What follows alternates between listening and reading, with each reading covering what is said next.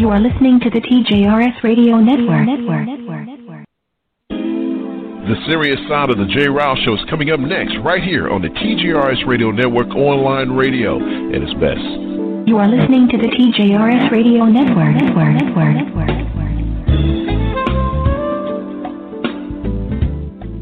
No more, it's none of my business. No more, I'm sure they'll work it out. No more, boys will be boys. No more, I'll say something next time. No more, why didn't she tell anyone? No more, she was flirting with him. No more, she's too smart to let that happen. No more, not my problem. No more, he didn't mean it. No more, why doesn't she just leave? No more, he said he was sorry. No more, she was drunk. No more, she was asking for it. No more, she seems just fine to me. No more, she should have been more careful. No more, we don't talk about that. No more bystanding. No more ignorance. No more excuses. No more. No more. No more.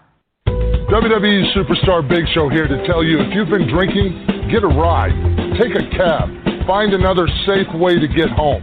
Cops all across the country are cracking down on drunk driving. They will see you before you see them. Drive sober or get pulled over. Online radio at its best. Online radio at its best. Hey, guten Tag. Is your resident map of the South? Let's do this. I'm telling you, I am first very honored that you would join me tonight. He has a very limited time spot, so we want to bring in Mr. Alan Farrell right away. Hey, how are you, Kathleen? You know what? I'm going to make you do what it do, baby. Man, what's crack-a-lackin', baby? What's crack-a-lackin'? It's time for the serious side of the J-Rouse Show. Don't try to call me out, Princess. You can take your love and true purpose and stick it. She's a bitch. You are listening to the TJRS Radio Network.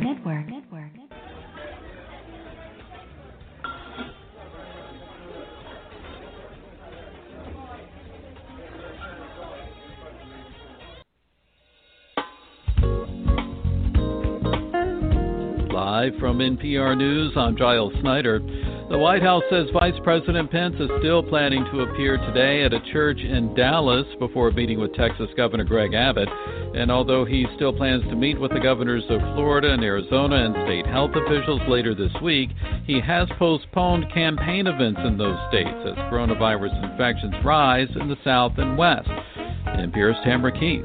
This admission by the campaign that large in-person events are problematic in this current situation with coronavirus comes just after President Trump last week attended a large campaign-style rally in a Phoenix megachurch where virtually no one was wearing masks.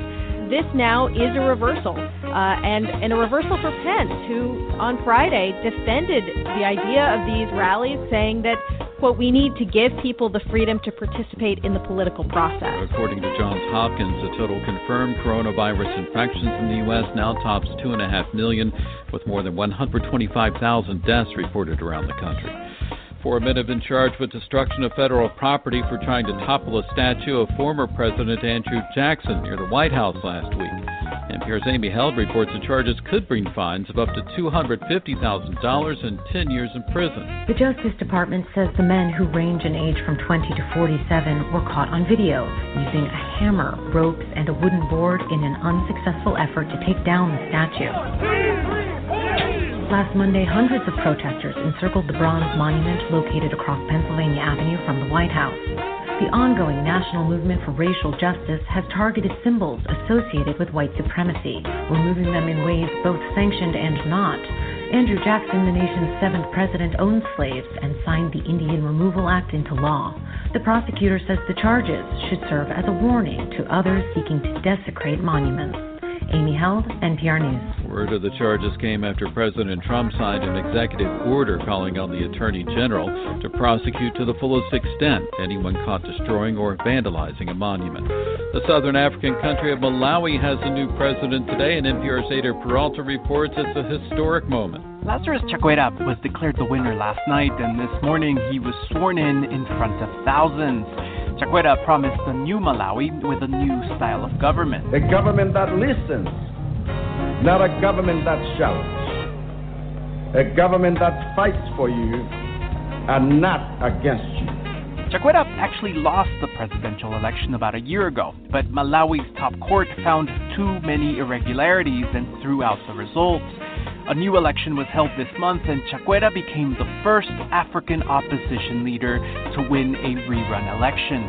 Ada Peralta, NPR News, Nairobi. This is NPR.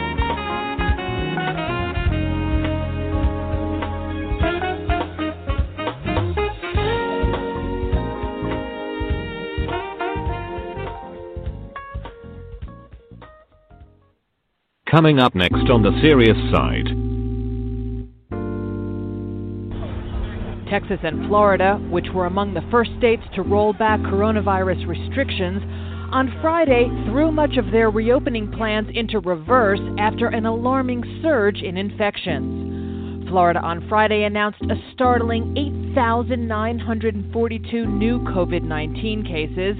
That number was a jump from the state's previous record of just over 5,500 new daily cases reached midweek. With increasing numbers of young adults contracting the disease, Florida authorities announced that bars in the state must immediately stop serving alcohol on the premises. In Texas, Republican Governor Greg Abbott also ordered bars to close down again except for takeout and told restaurants to limit indoor capacity to 50% from 75%. I mean, this is jaw-dropping. This is like kind of sickening news, right? Even for those of us whose jaws are already sprained from having dropped so far and so frequently this summer. I mean, if this Times report is correct, this means that U.S. intelligence has concluded that Vladimir Putin is offering bounties for the scalps of American soldiers in Afghanistan. Not only offering money to people who kill Americans, but some of the bounties that Putin has offered have been collected, meaning the Russians at least believe that their offering cash to kill Americans has actually worked to get some Americans killed. The Russians at least believe, if these bounties have been paid out, that the people to whom they have offered this money have successfully gone out and killed American soldiers because of it, and the Russians have therefore paid for that service. And President Trump was told about this in March, and he has done nothing. Former Vice President Biden has for 3 months said his running mate will be a woman. Now, with recent events, is Biden under more pressure now to choose a woman of color? Welcome to the Serious Side of the jrilshow with Kathleen Williams, Mrs. Vanessa Maybell, Mr. Jerome Esprit, the official texter of the show, Mr. Johnny D, and Mr. Elias. Now here is your host, J-Ryle. Thank you so much, and good morning, and welcome to the Serious Side. Here are the topics that we will be discussing today, June 28th, 2020.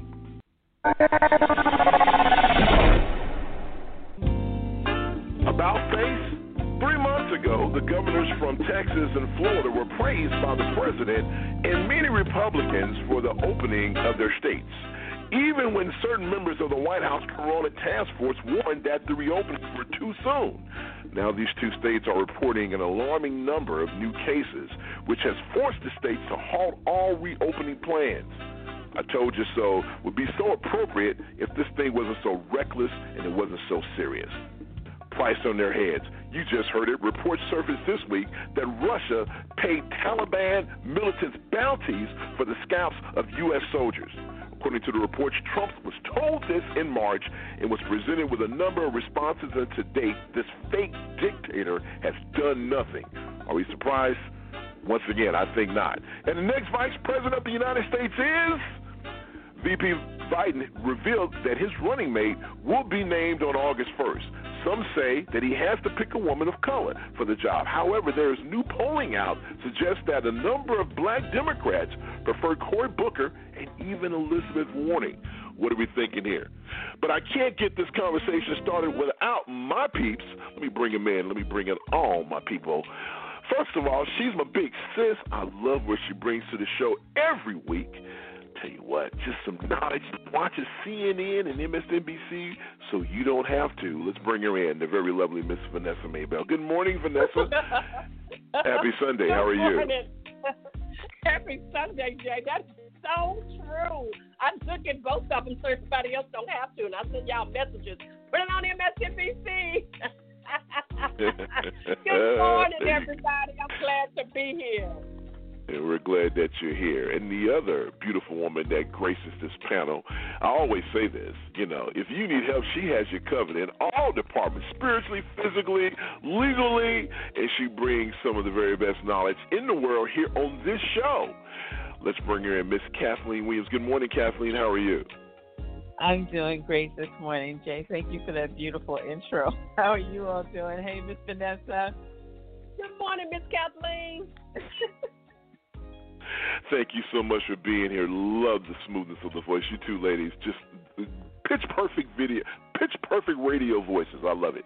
Now, the man who I call the smartest brother, I call him the educated brother, the man who is my little brother that I love so dearly, and the man who, took Sunday off to, celebrate Father's Day with his kids. And, obviously because of the circumstances, this is the first Father's Day that he and I both spent without our pops. But you know what? I'm pretty sure he's proud of the young men that we've become. Let me bring him in, the one and only Mr. Johnny D in the place to be. Good morning, John. How are you? And happy belated Father's Day. Right. Good morning, and happy belated Father's Day. Although we did correspond with one another, Brother Absolutely. Jay, I am certainly thankful and grateful, one, to be in the land of the living and be able to serve in accordance with God's will and my purpose. It's always a pleasure to be part of the contributors of this broadcast.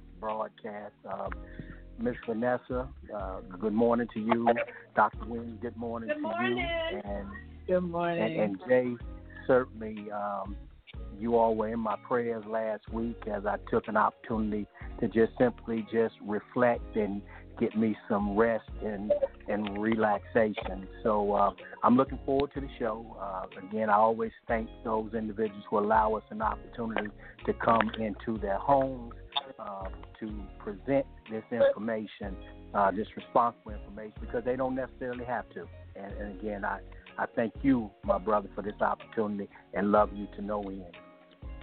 Oh, man, look at that, guys, trying to make me misty on a Sunday morning. I'm not going to fall for it, brother, but I'm loving that you're here. Good morning and welcome back. And the man who really runs everything around here, I call him the host with the most. He's the boss. He's the man.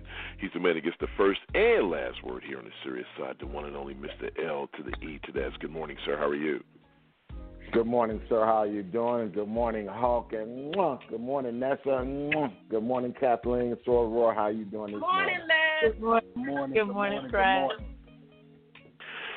We're so glad the man who I call the smartest man in the world, Mr. Jerome Spree, he joins us at this commitment with Clear Channel Radio. But until then, we hold it down. The number's 347-850-1272, 347-850-1272. And for those of you all who may be first-time listeners, Mr. Elias is practicing social distancing. He's sending those kisses from long distance, so he's not slobbing on our girls. So just feel, he's not in the same studio with them, so trust me. Yeah. There you go. So social distancing is being practiced. It's been practiced on this show forever. So we appreciate you guys listening. And I echo what Mr. Johnny D said. Absolutely. You guys allow us to come into your homes every Sunday, and we appreciate that. Or any day of the week you decide to listen to the Serious Side. And according to numbers, you are listening throughout the week. And it looks like the peak is Wednesday, so I'm not sure what's going on Wednesdays. But we appreciate you listening in anyway. Once again, the number is 347-850-1272.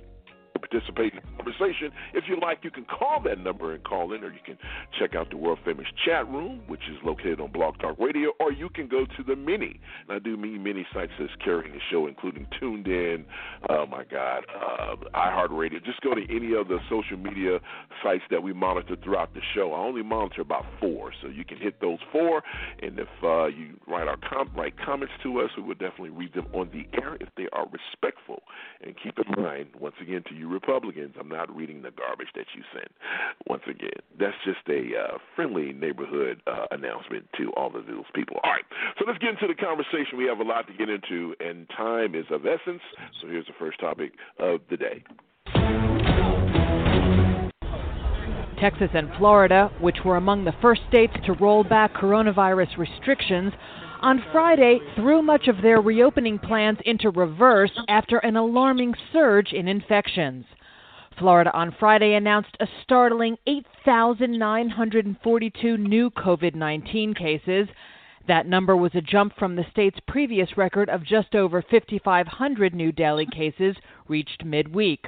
With increasing numbers of young adults contracting the disease, Florida authorities announced that bars in the state must immediately stop serving alcohol on the premises.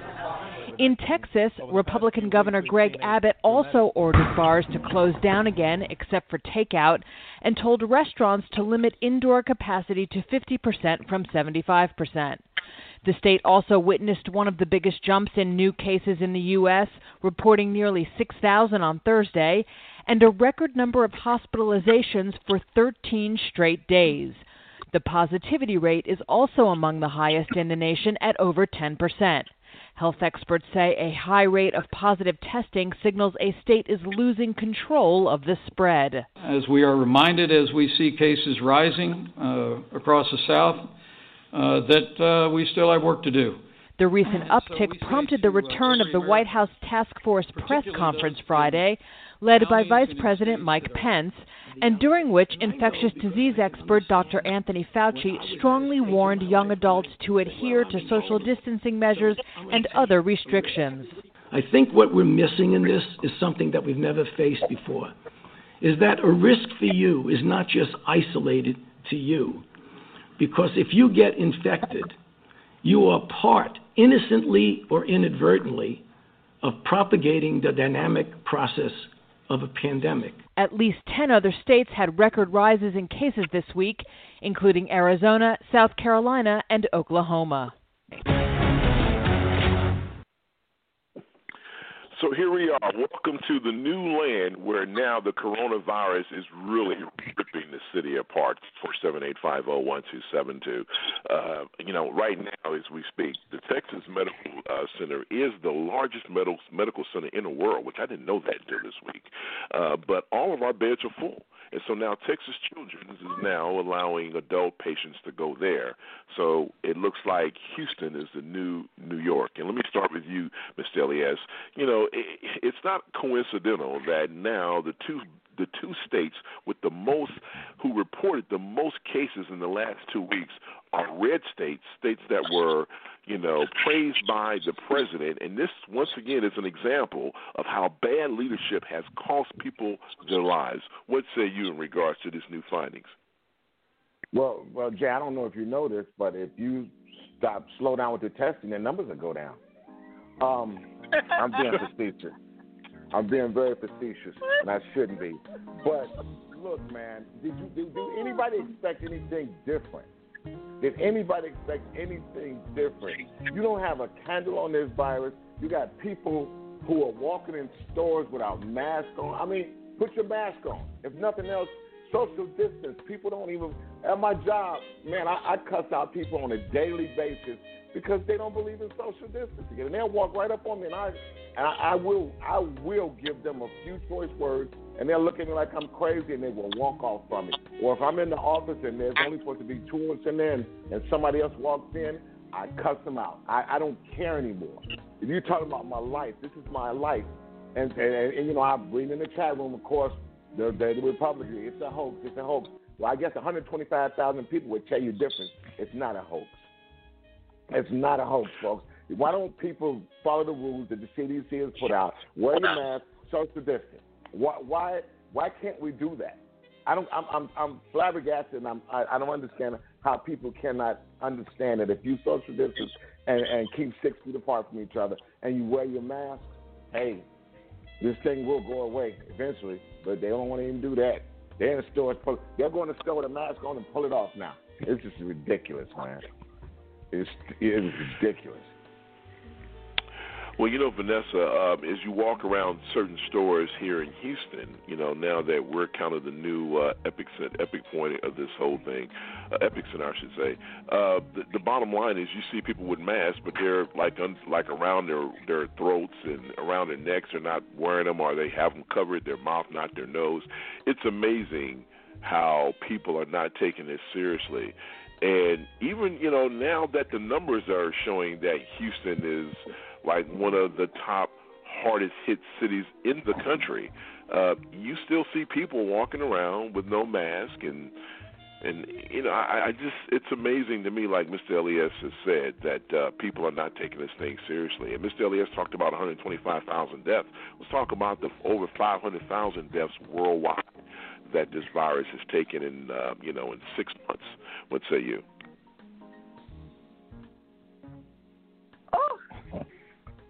Wow. Food, water kills. Wow. First, let me reiterate to people, one of the biggest testing sites for the coronavirus is entering into my neighborhood. I can't leave out the main section of my neighborhood without passing up the coronavirus task force up here, taking people into these pits with these white suits on and stuff that you look like you see on TV, okay? But when we go through there, I just need y'all to follow with me for a minute. This is a bus-borne parking lot where school buses are parked. So this is a parking lot that is empty. The tents and stuff are set up at the back. Those men in those white-looking suits with those masks on are walking around like they, so they won't catch nothing. The cars are from the parking lot, down the parking lot, across to the other side, and coming out on the feeder road. So help me God. This is what we see, me and my husband, when we leave out the main portion of the neighborhood, because I live right here with the testing site. Then I live on the corner of CVS. It's on the other side of my neighborhood, where they're doing testing from the car, where they hand it to you and they test you from the car. So now I can't even get my medicine through the drive-thru because the other line says pick up your meds. You're right, that line is atrocious. So it's testing, and then for the federal government to say, which is Trump, number 45, we're going to stop giving you the money for it. And you got these stupid people that's walking around in Home Depot and other places with no mask on. And you can tell those are Trump supporters that's doing that because they only think that black people catch this disease, okay? That's seriously, that's my thought. This ain't nobody else's on the show thought, it's Vanessa's thought. People who are walking around white with no mask on looking at me like I'm an idiot because I got a mask on, are Trump supporters who believe that they're not going to get it. Now, let me speak to the stupid black people for a minute who think that they ain't got high blood pressure, or their mama or their daddy or somebody ain't got high blood pressure, and they walking around with no mask on in Houston, Texas. Are y'all crazy? Are y'all crazy? So it's really bad for y'all. Wow.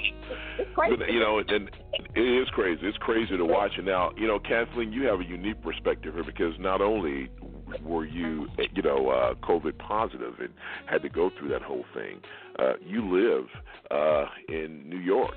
And so, you have a unique perspective that you can provide our listeners with. Someone who has, recovered from COVID-19 and someone who's lived in a city that, that was once upon a time the epicenter for, the United States of America. So as we watch what's going on in Texas and in Florida, if someone asked you your advice on something, what would be your advice to people who are living in these states and who truly are not really taking heed to the alarms that, public health officials are putting out there? What would be your advice to them? My advice would be that if you're look at the states whose numbers are going down. Excuse me. And what did they do? my other recommendation to them is not even as a professional, but as a person who, thank God, has recovered from this virus. You don't want this thing. You don't want to mess with Corona. It should be my tagline. You don't want to mess with her because she is unforgiving.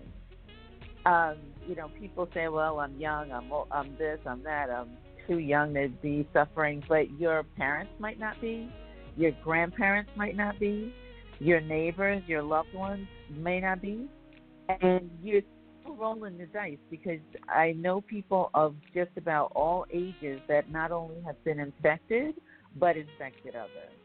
So the only protection that we are aware of right now from this virus is keeping yourself in the house. I don't know if anybody's here who can curse for me, but keeping yourself in the house, keep yourself in your house, and when you can't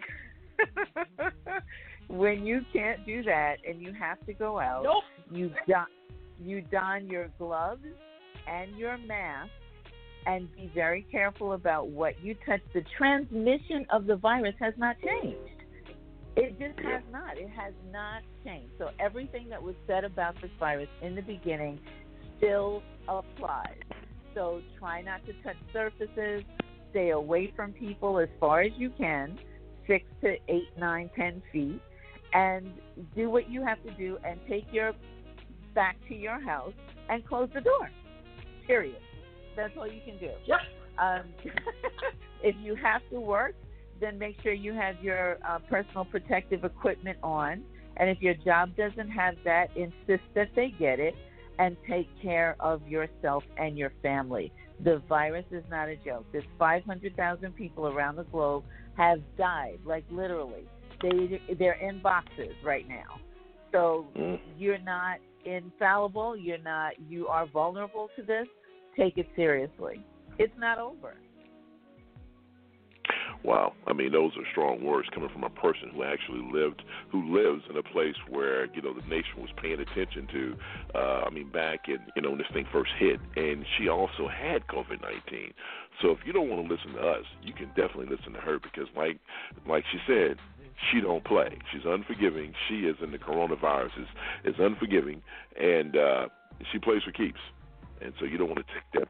Johnny, she talked about how young people are not as susceptible, but, we're starting to see that reports that's not necessarily true. Matter of fact, there are doctors in Houston are saying that a lot of the people that are coming in are young folks. And these are people who really and truly didn't think that, they were susceptible to this, and the bottom line is that now they find themselves in hospital beds dealing with this unforgiving virus. And the other thing is when these states were reopening, like I talked about, the president bragged about how they were doing it. And Governor DeSantis, he's an idiot. Let's listen to what he said back in freaking March when this thing first kicked off. Not March, I'm sorry, in April. Let's listen to the governor, and then, Johnny, I want to get your responses on the other side. Our data is available. Our data is transparent. In fact, Dr. Birx has talked multiple times about how Florida has the absolute best data. So any insinuation otherwise is just typical partisan narrative trying to be spun. And part of the reason is that because you got a lot of people in your profession who waxed poetically for weeks and weeks about how Florida was going to be just like New York. Wait 2 weeks, Florida's going to be next. Just like Italy, wait 2 weeks. Well, hell, we're 8 weeks away from that, and it hasn't happened. Not only do we have a lower death rate, well, we have way lower deaths generally. We have a lower death rate than the Acela Corridor, D.C., everyone up there. We have a lower death rate than the Midwest, Illinois, Michigan, Indiana, Ohio. But even in our region, Louisiana, Mississippi, Alabama, Georgia, Florida has the lower death rate. And I was the #1 landing spot from tens of thousands of people leaving the #1 hot zone in the world to come to my state. So we've succeeded, and I think that people just don't want to recognize it because it challenges their narrative, it challenges their assumption, so they got to try to find a boogeyman. Maybe it's that there are black helicopters circling the Department of Health. If you believe that, I got a bridge in Brooklyn I'd like to sell you. Last question. And fast forward 30 days early. Now, yeah, you're listening to that clown. Now he's trying to blame young people. Oh, yeah, had they done what they were supposed to do, we wouldn't be in this situation. He has reversed course. Shawnee D, man, what say you? Wow. I had not heard that interview, and to hear just how uninformed and uneducated and partisan he sounded is ridiculous. You know, a couple of weeks ago, I was sitting there looking at a broadcast, and one of the contributors said something so profound, simple but yet profound. He basically said, you know, here in America, we are tired of COVID, but COVID isn't tired of us. And that is so true, because as the summer days come, as we have predicted long on this show back in January, that America's appetite to sustain discipline is not is basically not our forte. So I'll say again, where your rights begin, mine don't end. And it's just amazing how you have a person who has the most prominent office in the world, okay? In the world, being so irresponsible in promoting public health issues and concerns that's literally killing people every day. When you think about Governors Abbott and DeSantis and the governor in Arizona as well, so you can throw that person in that pot also, because up until the last week and a half or so, Arizona was trending towards the hot spot. You know, all of these individuals are basically Trump surrogates. So they're going to get out there and they're going to promote this message. However, they still have to be accountable to their citizens. I was fortunate enough to see a video and just how irresponsible, you know, now it's no more preposterous and ridiculous than the president talking about, you know, shooting disinfectant into your body. But there was a county commissioner in Florida who sat back, and they're having a board meeting, and he says that if you blow a blow dryer in your nose, it kills the coronavirus. Well, the reality of it is that you still have people who believe this, okay? Now, no, I'm not okay with it. I'm just saying that this is what this county commissioner said. Yeah, they were in a board meeting. If you Google it, I actually saw it on the Vice channel. And when I saw that, I said, oh, no, let me rewind that and hear that. But he said, you know, that the coronavirus is really no more than the common cold. He said you just take a blow dryer and blow it in your nose and it'll kill the virus. Now, when you have people who say stupid stuff like this, leaders, okay, then you've got a degree of uneducated or uninformed or lack the media sources, okay? One of the three, okay, who just simply will listen to what their leaders say and follow that. So we are basically being guided here in America into a situation where public health is in question every day. You know what I thought was real interesting, and then, Jay, I'll zero in on this young-old battle. It humored me when I saw where Europe had started banning Americans from coming to their country. Now, here it is, Donald Trump jumps out there and touts the fact that he put a ban on China, and you know, when back in 2016, you know, the Islamic community and this great country that we live in, that each one of us, I believe, was born and raised. Now there's countries that say, you know what, we don't want you all in there because you all will infect our citizenry. The way that you think is what's killing people. The way that you act, your entitlement, is what's killing people. So that is what's sad. But now what it does, it just simply allows young people who have been told about the fact that they are less likely to die. And statistically, they would be right. You know, they're not looking at the fact that there's at least 2,500 children that's been infected by the COVID virus as well, and at least 3 have died. So what they're simply doing is minimizing the risk to a common cold, and that's what I hear. I've got a bunch of millennials that and Gen Ys that work with that I serve, and I'm telling you, they clearly think that, you know what, I'm gonna follow your rules because I'm here. But when I get home, I'm gonna take my face shield off. I'm gonna live how I want to live, simply because I'm young, I'm viral, and I'm gonna get over it. Not thinking about that this 53-year-old man right here. When you get in my face, you know, I got the risk of not making it. You understand what I'm saying? So it's the lack of concern that young people have for their elders and other people at risk that's equal concern to me. But again, this right here is something that we talked about and predicted way back in January. And everybody that's on this broadcast, like I say, we won't take no applause for this here. But the truth of the matter is, we predicted that trajectory would be higher in America than anywhere else, simply because of our sense of entitlement.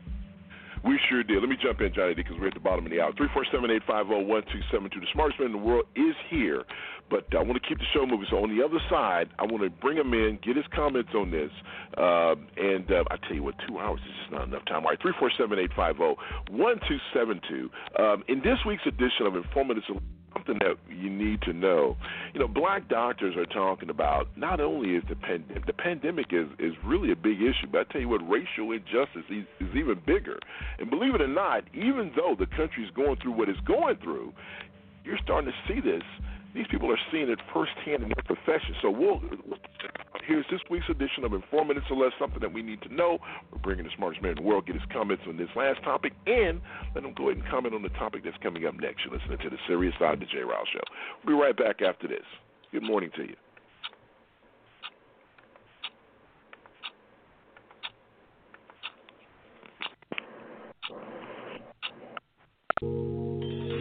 Here in the U.S., the coronavirus pandemic has disproportionately affected African Americans, and many black medical professionals have experienced that on the front lines.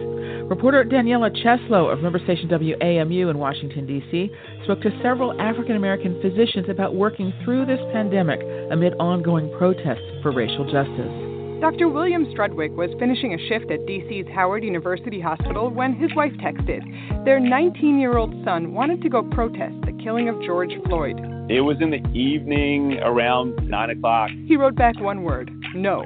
When I came home, he was not there. And so I called him and we had the conversation about him returning immediately. The team came home. Dr. Strudwick said after dark, he couldn't predict how protesters would act or how police would treat his son.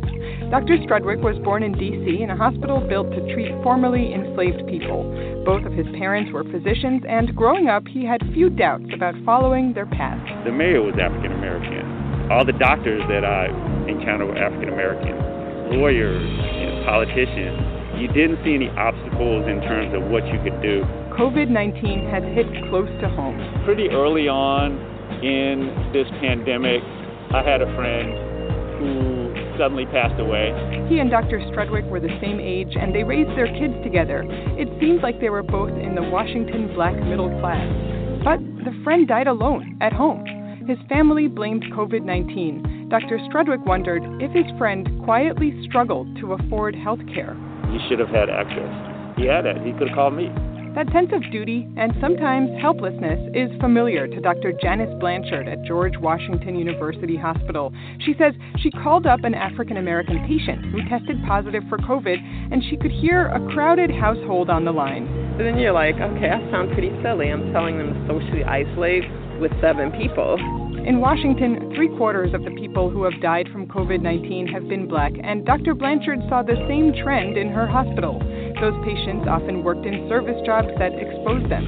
They were frequently low income.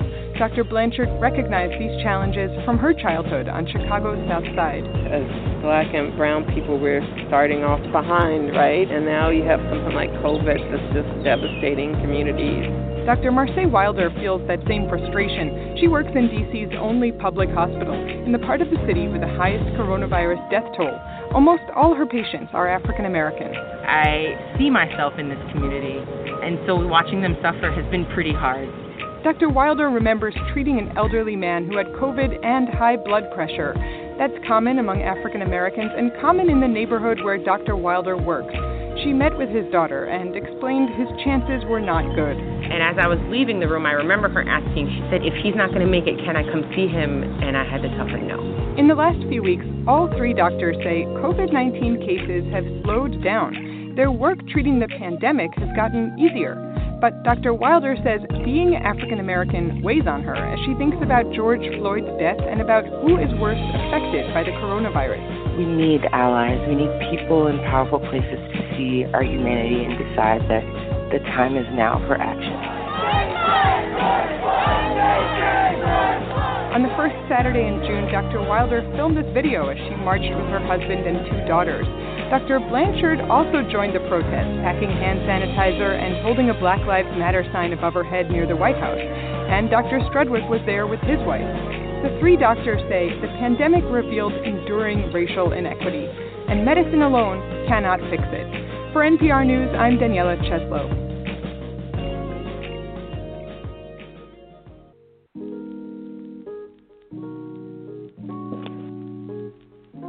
Welcome back in, 347-850-1272. You're listening to the Serious Side of the J-Ryle Show, which happens every Sunday morning right here on the TJRS Radio Network, online radio. And as best as promised, the smartest man in the world has graced us with his presence, the one and only Mr. Jerome Esprit from EspritRadio.net, and the man who brings you on a need-to-know basis every week, plus a little OT for you as well, which is getting some very good reviews from our people. What's up, Jerome, man? Good morning. How are you, sir? I'm good, man. How you doing? Doing outstanding this morning. So, I want to give you an opportunity, man, to respond to the last segment, and then I'm going to play the clip, and then we're going to get into the second topic, and then I want to get your comments on that as well. So, what about this whole thing? You know, you're not in New York City, but, you know, you're in the capital of New York, and you're in Albany, right? I mean, the bottom line is that you guys have gone through it, and yet still you have these 2 governors, especially, Abbott and DeSantis. The bottom line is that people are dying because of decisions that these clowns are making, and it's unfortunate. So what say you, sir, about the last topic? I guess, I mean, I'm not sure specifically what it is, but I think that the difference is you know, Governor Cuomo, in shutting it down, got a lot of complaints from people saying, oh, it's the economy. And so then we had nuts like Dotard and all those guys and the governors in the South who was following the lead of that guy who's not that smart, saying that, oh, we need to keep the economy going, sacrificing their actual residents. And so once we bent that curve, right, and everybody in New York State started wearing masks and started social distancing, everybody thought we were crazy, right? And then once it starts turning the corner, everybody's panicking like they don't know what to do. And so they're like, we need to create a plan. And if we had a federal government that had sense, they would have created a national plan already. Hell, they would have created one in February that everybody would know what they're supposed to do. But right now, that blueprint has already been done. You're talking New York City with 8 million people on top of each other, right? If they can bend the curve, right, it took a while, you know, and I mean all of New York State was going through it, but if you can bend the curve with 8 million people on top of each other and subway systems and all of that, how come you can't do it in places where people are voluntarily going to bars and breathing and coughing on people because they're just crazy and just being stupid? So regardless on what anybody says about, you know, it's your choice because it's our right to do whatever we want to, that is stupid because we're in a pandemic. So when your health is concerned, you can't make that decision for everybody else. Now, just remember this. We have seatbelt laws. We don't get that many people who die in a year from car crashes that died last month, right? We don't get that many. We don't get that many people dying in car crashes that make you have airbags, right? So we can't say, hey, why do we have airbags? Why do we have stoplights? Well, we need is a bunch of stop signs. That many people don't die running stop signs than died in this pandemic.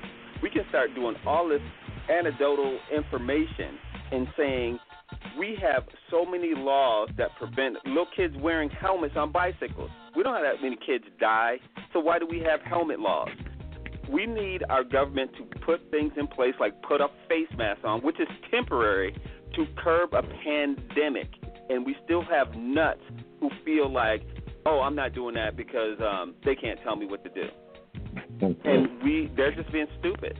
So I don't know what to tell you, but I think that they need to vote all of those fools out of office.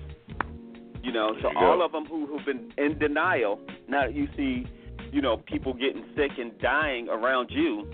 And by the way, really quickly, when people are saying we have all of these cases but nobody's dying, you don't die tomorrow. Wait a couple of weeks from having it. It is about a 14-day turnaround generally. So now you're seeing record cases in Florida. That's more than during the whole pandemic of Italy. Florida had that many cases yesterday. Then all of Italy. Wait till you see in 2 weeks from now how that's going to turn out on their medical system in the hospital. Yeah, absolutely, man. Well, I appreciate your comments on that, sir. All right, second topic. Here it is.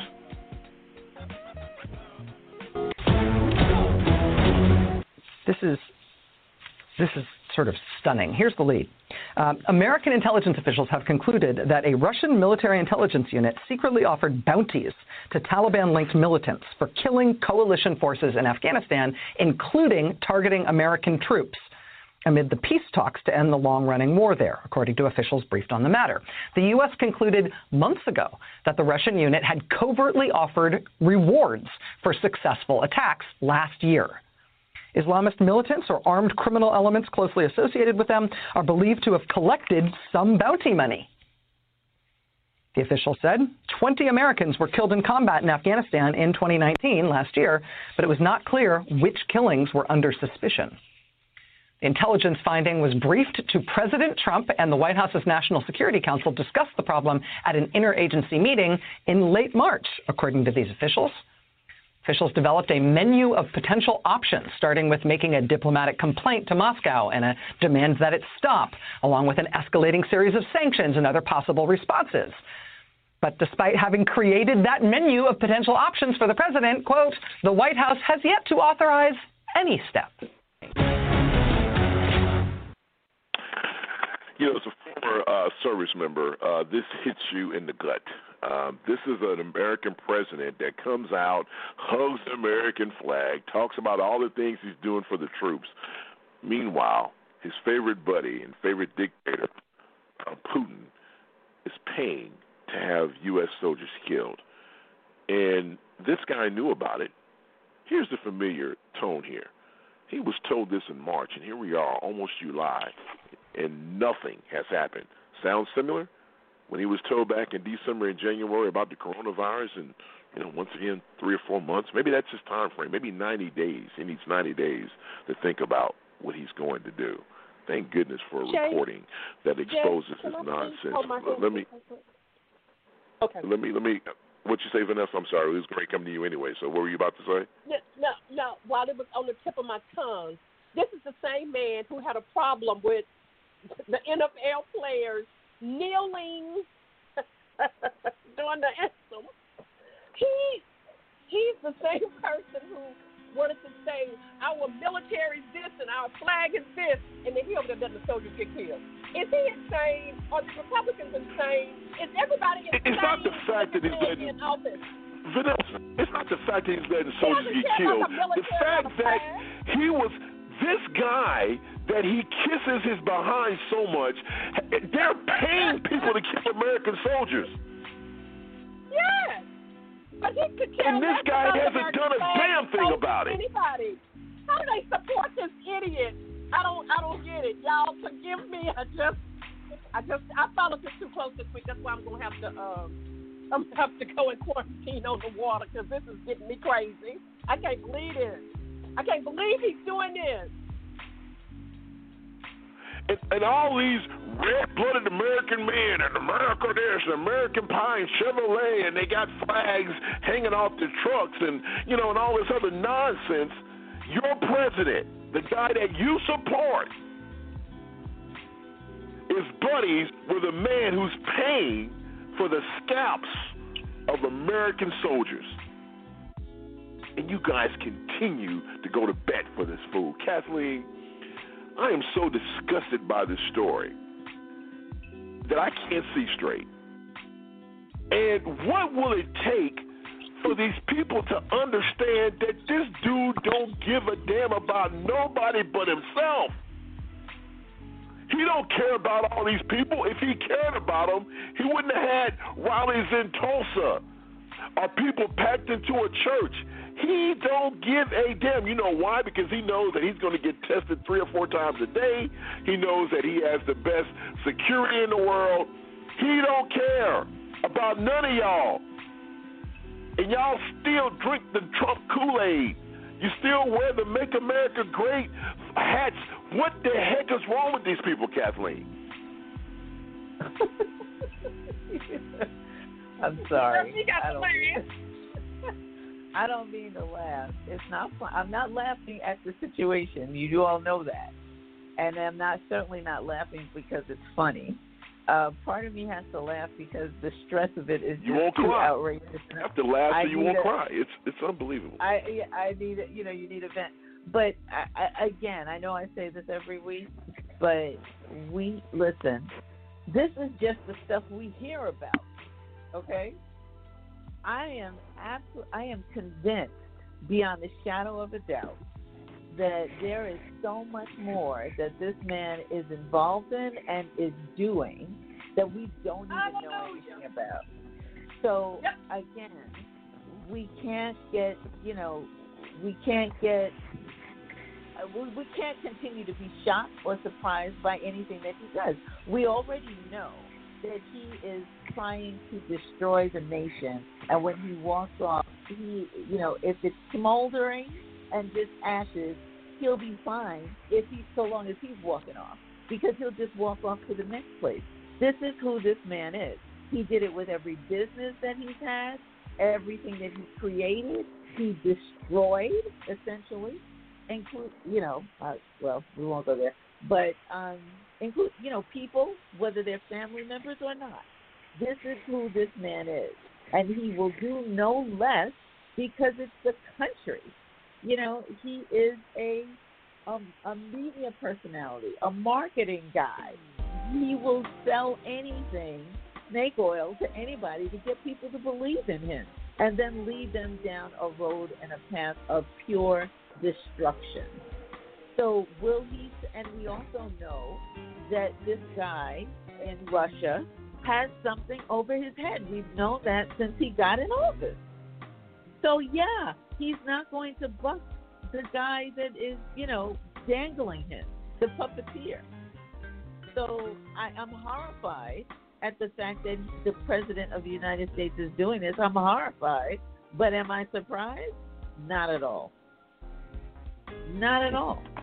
What I'm surprised about is why they haven't yet, why Congress has not yet strapped on their boots and pulled up their, whatever, and put the man out of office. That's what I am surprised about. I am surprised that the people that we have elected into position to stand for the United States of America and the people of the United States of America are cowering to this self-made dictator. That is what I'm surprised about. I'm also surprised that protests have just begun and that they didn't start in month 6 when we saw the madness that he was doing in month 6. Yeah, that's what I'm surprised about. Wow. 47850-1272, Mr. Elias. Kathleen, the way she summarized it was beautiful. I mean, we're surprised, but we're not surprised. I mean, it's the same old stuff from the same old idiot, and his same old follower is going to continue to fall him off a cliff. I say this every week. Mm-hmm. I never understood how Jim Jones had all those people kill themselves, but now I see it. I see it. I really do. People who are, I think, are very educated, folks that I actually know that are good people, but support this man. So then it's like, it's almost, I'm contradicting myself. I say they're good people, but they're supporting this guy. But what they do in their day-to-day lives is completely opposite of what he's doing. It's because, in my opinion, maybe they're not following it as close. I have no idea. But all I know is, how could you not?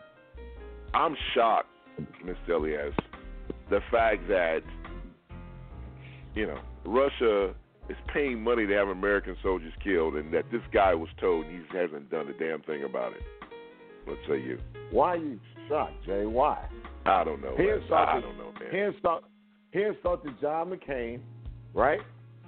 Yeah. He insulted the Gold Star family. He insulted the brother that killed over. He insulted his wife. Come on, why would you even think that? Yeah. And all these military people talking about they're Americans and all that other stuff. It never offended not one of them that he did any of that stuff. And this is a clown. This bastard didn't even go to when he was asked to go to the war. He all of a sudden got bone spurs. But yet still he can insult people that serve their country. And people just like, well, you got to forgive him. And then I watched something on Vice, and this woman asked this other woman, she said, what would Trump have to do for you to not follow him anymore? She said, well, cheat on Melania. And the woman said, well, he did that. And the woman said, oh, no, I'm not talking back then, not back then, back then. I'm talking about right now. I'm thinking to myself, he was in his 60s when he was cheating on Melania. So he's 70-something now, so it's cool now. Come on. These people are just going to follow him no matter what. I mean, they're going to follow him no matter what. I mean, come on, Stormy Daniels, he cheated with her. I mean, and he was caught on tape, approving. Anyway, let me swing to you, Jerome, on this, man.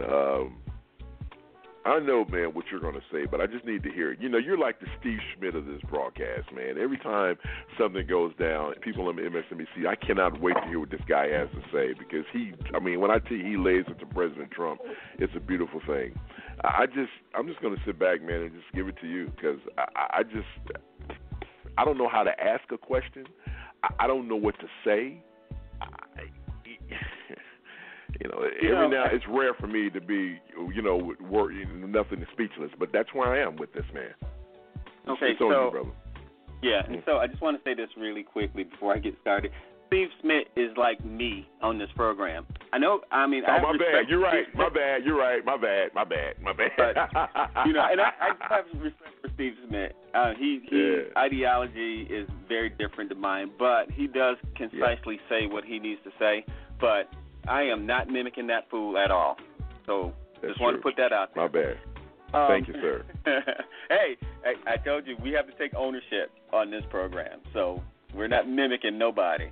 The thing that is to make a mental note of is that if you're commander-in-chief of a military and you knew that your enemy was targeting your military and you did nothing, that is treasonous. That is flat impeachment area. You cannot have the people who you're fighting against targeting you and you do nothing because you are letting your own people become sitting ducks. So there's something else that needs to be said in this. Like, not him being incompetent, not him, being selfish. That is treason. You are actually actively helping a hostile nation work against the nation that you are the head of. So this needs to be a different conversation. I mean, I'm not even mad at him for this.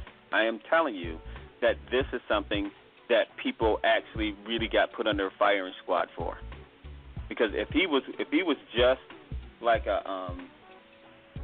somebody on the field, what was the guy's name who left his post and ran over to ISIS or something, the Taliban or whatever? Was that his name? Bird, that guy? Yeah, was it Bird? Was that his name? I can't remember. Right, I know and all he did is abandon his post. And they're like, oh, that's treason. You helped the enemy. you abandon your post. This guy actively facilitated it. Like he's saying, we know on the intelligence side, we were told that they're targeting our troops, and you didn't move them or you didn't do anything to discourage that. You were actually helping them. So this is more serious than anything, not than anything else that he's done, but this is actually pretty serious. Yeah, and I like the way you told him too. By the way, that's why he's saying that. Oh, nobody told them, and it was a hoax and stuff. Yeah. If they come out and because they briefed them, when those hearings take place, he needs to be not just impeached. I think he should be arrested for this one. Yeah. Because he did it while he was in office. I agree. It'd be amazing to see what happens. What'd you say? Is it just this one? He should be arrested for just this one. Well, he should be arrested for a lot of stuff, but this one... this one, they need to go This in one, right his now. supporters should see this one. You know what I mean? Yeah. Because they can be blind. You can be blind to a lot of things. But now you starve your people in the middle of a pandemic. You go ahead and say, we want to take away your health insurance for pre-existing conditions. So everybody who's caught that virus that'll be a pre-existing condition. And all the other things that he did to his to the people inside the country is already bad. Right? He should not even remotely think about running for re-election, for one. But this time, this is something that gets you thrown in jail. That's treason. Yeah. You're at war. That gets you firing squad stuff. I hope that in January, when the new administration takes over, that some of these people like him, Bill Barr, are held accountable. All right, we're at the top of the hour, 347-850-1272. All right, I want to give Johnny D an opportunity to respond to this because he is a former military service member as well. We're going to skip after the break today because we're pressed against time. Johnny, I hate to put you in the hole, brother, but let me get your comments here real brief on what's happening with this whole situation. With our president, regardless of whether we like him or not, he is still our president. Saying nothing when he gets the word that Putin paying money to have our soldiers killed. Give you the last word on this segment. All right, and Jay, I promise I will be brief. Now, let's not mistake that he is no patriot. This reprobate is really, in essence, a Russian operative. That's what he is. When you think about how the process goes, someone asked me, they said, well, why would it take 90 days if he was notified in 90 days, in March, why would it take some 90 days for it to come out? This is typically how it goes. You got the boots on the ground troops who work hard to discover the intelligence. And Jay, you being military, you know how this goes. They work hard, they get the intelligence, they provide it to their next level of supervisors. They're enthusiastic that they've discovered some information that's going to save American lives as well as our allies. And then you got that first level of command who pushes it up to division command. Division command takes it up to Corps command. Corps command takes it up to the Pentagon, and the Pentagon presents it to the intel community and so forth. So what generally happens is that 90-day period means that somebody finally said, okay, this guy ain't going to do anything about this right here. So at that level, those individuals know how to get information out without jeopardizing national security, but then also without exposing themselves. So suddenly, the New York Times hears about it midweek. And you've got the Trump supporters saying, well, if they knew about it in March, why didn't they say? Well, that's the process, okay? It started from ground level individuals, worked itself up. Do I think Donald Trump knew about it back in March? I do. And even if he found out about it in Wednesday or Thursday this week here, what has he done to combat it? Nothing.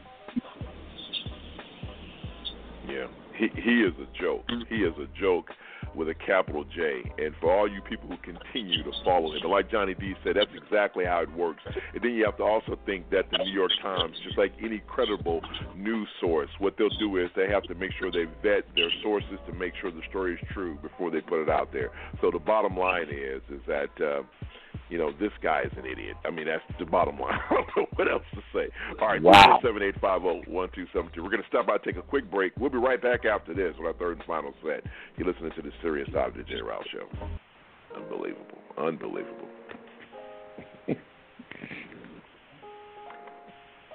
Being an African American is a wonderful thing. It's a wonderful blessing. You have come from great people. But it's also a hard thing. In America, because of your skin color, as a black boy and as a black man, we are going to be dealing with a lot of danger. Under no circumstance are you to talk to the police if you're arrested until I get there. Do what they say. Don't get into any arguments. Make sure your hands are out of your pockets so they can see. These are the questions you can ask. This is who to call. This is what happens if this bad thing. It's not like, please, master, don't whip me. No, it's like, excuse me, sir, what is your badge number? I'm going to film this. If you want police brutality to stop, if you want police to treat you like a human being, then you have to see yourself as a human being. You have every right in this world that anyone else does. What I love about you as my son is I remember when we thought about having you and, knowing that we wanted you and watching you grow. You are the Muhammad Ali, you are the Malcolm X, you are the Martin Luther King. You are an amazing young man, and the future is yours. And I will do my best to make sure you're safe. I love you. This message is dedicated to family members who have lost unarmed sons and daughters to the police. You are listening to the TJRS Radio Network.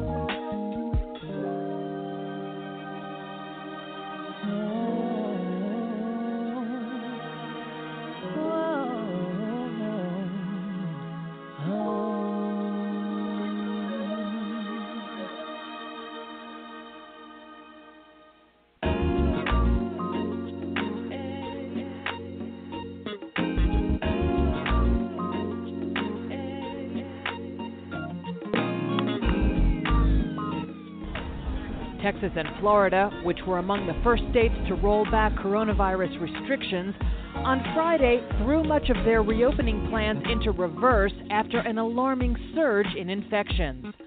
Florida on Friday announced a startling 8,942 new COVID-19 cases. That number was a jump from the state's previous record of just over 5,500 new daily cases reached midweek. With increasing numbers of young adults contracting the disease, Florida authorities announced that bars in the state must immediately stop serving alcohol on the premises. In Texas, Republican Governor Greg Abbott also ordered bars to close down again except for takeout and told restaurants to limit indoor capacity to 50% from 75%. I mean, this is jaw-dropping. This is like kind of sickening news, right? Even for those of us whose jaws are already sprained from having dropped so far and so frequently this summer. I mean, if this Times report is correct, this means that U.S. intelligence has concluded that Vladimir Putin is offering bounties for the scalps of American soldiers in Afghanistan. Not only offering money to people who kill Americans, but some of the bounties that Putin has offered have been collected, meaning the Russians at least believe that their offering cash to kill Americans has actually worked to get some Americans killed. The Russians at least believe, if these bounties have been paid out, that the people to whom they have offered this money have successfully gone out and killed American soldiers because of it, and the Russians have therefore paid for that service. And President Trump was told about this in March, and he has done nothing. Welcome back in, 347-850-1272. If you're just tuning in, there's an example of what we've already talked about, but we have more to come. But as always, we always say good morning. I take this opportunity to say good morning to my peeps. Let me say good morning to my sisters. First, Vanessa, good morning. How are you? Good morning, everybody. How y'all doing? Glad to be here and glad y'all are here. And we're glad to be here. And my dear sister, Kathleen Williams. Good morning, Kathleen. Good morning. How are you doing? I'm doing fine. How you doing? I'm doing great, thank you. My little brother's in the house as well. I call him the educated brother himself, Mr. Johnny D, in the place to be. Good morning, John. How you doing? Good morning. Feeling real good. Great discussion. Looking forward to moving forward. My man, Pots and Pans, smartest man in the world, Mr. Jerome Spree's in the house. What's going on, Jerome? Nothing much, man, just cooling. Let me ask you a question, man. What can you give me a hint of what we're going to talk about today on a need-to-know basis? Man, we weren't going to talk about nothing. That's just a hint. There you go. That's it. Tune in to hear nothing in about 20 minutes or so. The man that gets the first and last word here on the Seriouside, the one and only Mr. L to the E to the S. Good morning, sir. How are you? Good morning, sir. Good morning, Hawk. Good morning, Jerome. Good morning, Soror, Kathleen, and good morning, Nessa. And to Mary and to Mariana Music, that was Kay Everett. The Matter is the name of the song. Okay. Appreciate you as always. Let us know what's up. Mr. Elias, can we say hello to some people in the chat room if you don't mind? Yeah, we got Calvina Man was in there, but it's bike riding time. We got bike riding time. Get it, Calvina. Then we got the two racist ass people in there. You know them too. Okay. Well, there you go. All right. Well, let me say hello. Hey, what's up, Jerome? Boy, races are all over the place. That's all I want to say. All right. We'll say Kavita Man reached out to me on Instagram. What's up, Kavita? Appreciate you doing that. And let me say good morning to the pastor. Mariana Music checked in as well. Becky from Dallas. Todd, Christian, Sherman, just so many people checked in. Also, Golden Donuts which is an establishment here in Houston, is listening as well. Good morning to you and your people who may be in your place to be. Hey. Hello, good morning. That's all I can say. And to a whole host of others, appreciate you listening. 347-850-1272. Not sure, I never heard anybody listening to us in a donut shop, but okay, all right.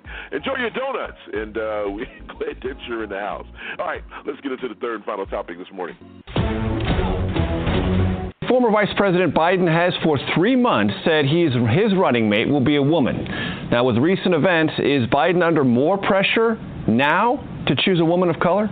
Well, Major, he continues to face tremendous pressure to pick a woman of color, but CBS News has learned that his team continues to vet or look into the backgrounds of several women. Senators Elizabeth Warren, Amy Klobuchar, Kamala Harris, and Tammy Duckworth, a paraplegic Iraq War veteran. Governors Michelle Lujan Grisham of New Mexico and Gretchen Whitmer of Michigan. Congresswoman Val Demings of Florida.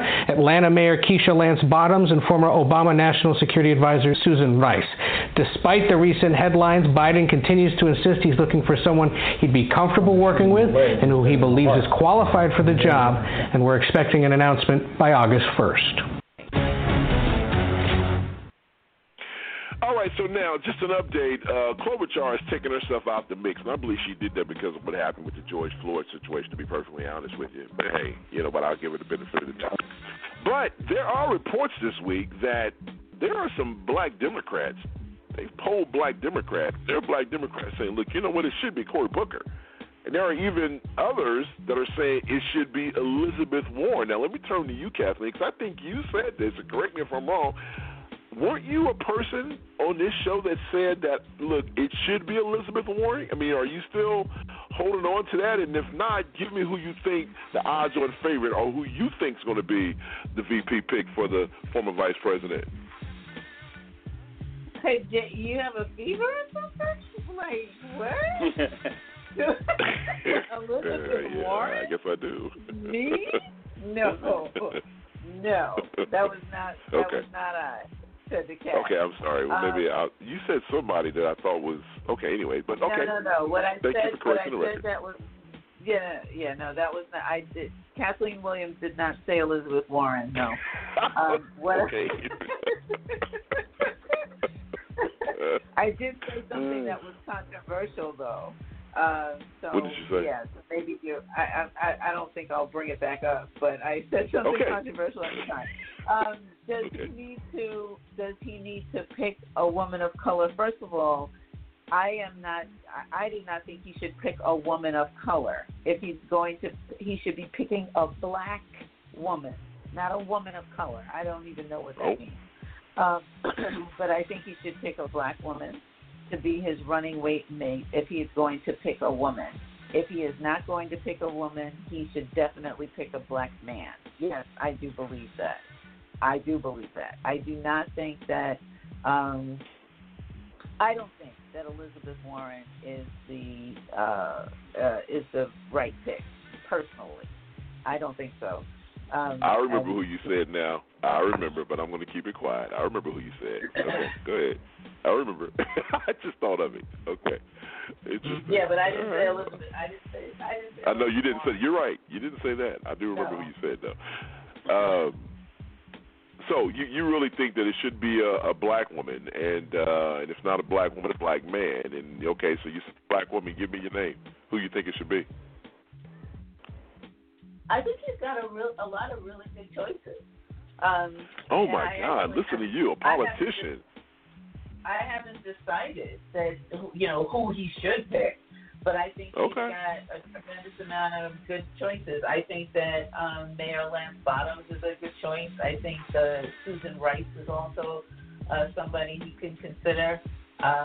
He's got Stacey Abrams in Georgia. There's a ton. There were a few more that I just can't call names right now, but there were quite a few in the Obama administration that would make excellent running mates for the vice presidency. So wow, he was going to pick a black man. I hear everybody saying Cory Booker. I don't know that would be my choice. But I'm open to listening. All right. You got to convince Kathleen, Vice President Biden, because she's not down with him. Interesting. All right, let me go to you, Vanessa, because I know it's almost time for you to go praise the Lord. So let me ask you, who should it be? I mean, who you want it to be, and who you think it's going to be? I guess that's the question I should ask. Oh, actually, I'm in the car with my beautiful daughter. I'm not going to church this morning. I'm going to go do some stuff with her, and I didn't realize it. Oh, well, good morning, beautiful daughter. I was asking her. She said, "Good morning, Jessica." She said, "Hey, y'all." So anyway, hey, Jessica. And whoever the bike rider is, my daughter rode 15 miles yesterday, just so y'all know. Anyway, I didn't get familiar with Keisha until Jerome kept saying, Keisha, Keisha, Keisha, and I didn't know who she was. So That's funny. I didn't, Jerome. So I like Keisha, and I like Demi, Val Demings. I think she has got an awesome background, coming from social worker all the way to police chief to where she is. And I even like Susan Rice, and I didn't even realize that Susan Rice was in the race until like a month ago or something. And so, for me, I just think it is time for a woman, and when they say a woman of color, I think what they're saying, Ms. Kathleen, is being a woman of Hispanic or being a black woman, but a woman, somebody other than white. That's what I think they mean when they say woman of color. I don't know. But, you know. No, but you didn't know where it came from. So I'm just saying, I think it needs to be a woman of color, period, that should be voted into the White House. It's about time for that. I really would like a black woman, but if he saw a Hispanic one, which I ain't heard him interview one, but I mean, I just think it's time for a woman to be in there. I don't even particularly want a black man as a VP. I want a woman in that VP spot. A woman. Wow, Shaka Khan made a song about it. I'm every woman. A woman. All right. Well, okay, there you go. So you said some picks. That's interesting. Let me swing around to you, Jerome, man. What are you thinking? I know Keisha. So you want Keisha. Stop doing that. I did not. I don't sound like that. And I was very serious when I said that, though. You did say that, though, Jerome. You did. No. Keisha, I did say Keisha. it, and I meant it. What I'm saying is, we're making a joke about that, but that woman is very well qualified, and she's pretty much the best candidate to get the least resistance. And so when I say that, do you think so? You guys ask me professionally what I think, opposed to what I'm thinking like playing. That's a little different, okay? Right? And so I just don't want to mix those two up to make it some kind of side joke for us, because she is actually really, really qualified, and the other people are jokes to me. Right, and so if you start to bringing up Elizabeth Warren, talking about how, because they're polling saying Elizabeth Warren is polling high. Yeah, she had a lot of people who supported her during the primaries, but she could not speak to black women worth squat. And if you don't a black woman right now, you are never going to have a black woman. The climate is there, so we can't be frivolous in our thoughts sometimes as black people to say, well, I don't care who it is. Just as long as they represent our interests. No. You have a 70-something-year-old white man, and you need some diversity. If now is not the time where you get Nike and Netflix and everybody trying to act like Black Lives Matter to them on the corporate side, if you can't do that now, you will never be able to do it. Own it and push that needle forward as far as you can, because it is not going to last long. White folks are going to revert back to their default. And their default is, you had a black president, everything is cool, and we need to just carry on. This is going to eventually happen. If it does not happen in the next 2 weeks, I would be surprised. But please own it, black folks, when we start doing, when we're trying to move that needle forward.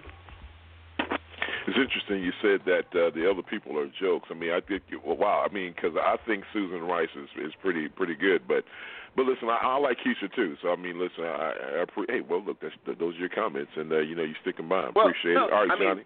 What? Go ahead. No, I was going to say, because I can elaborate. If you want me to go right through all of them, I could. But I was just saying that when you talk about this from a from a political standpoint as a strategist, if you're telling me what's the path of least resistance, she is the best candidate that you can put forth in front of everybody. and make it hot. Like, you are not going to lose anything with her there. Plus, she's already friends with Biden, and he's going to pick somebody who he already has a relationship with. This is not a campaign of rivals. He's going to pick somebody who's comfortable with, not somebody who he's going to have to watch his back with. So she's highly qualified. And all those other guys, honestly, during the primaries, went against Biden. Biden's too old. Biden shouldn't be doing this. And I would not put any of them fools in my midst just because they're being nice now. Right? I don't have short-term memory. You don't like Val Demings? Jerome, you don't like Val Demings? Yes, really? but Val Demings and Kamala Harris, I think it was Kamala that said this, that she thinks that her past prosecutorial experience and Val Demings being a former police chief, you can rake through their history to see how they changed their police departments, and it's going to be null. She said that they think that it's going to be problematic. It's going to be a weight on them because although right now they're speaking freely at what they can do, what did they try to do to change that system while they were there? They were pretty much covering for the same police officers that we're now raking over the coals now. So Val Demings is going to have that problem. Excuse me? Val Demings really did so. She did try to get some stuff, and I'm just not in a position where I can look at my notes at home. But she did do some things in the police department to try to change it the best she could.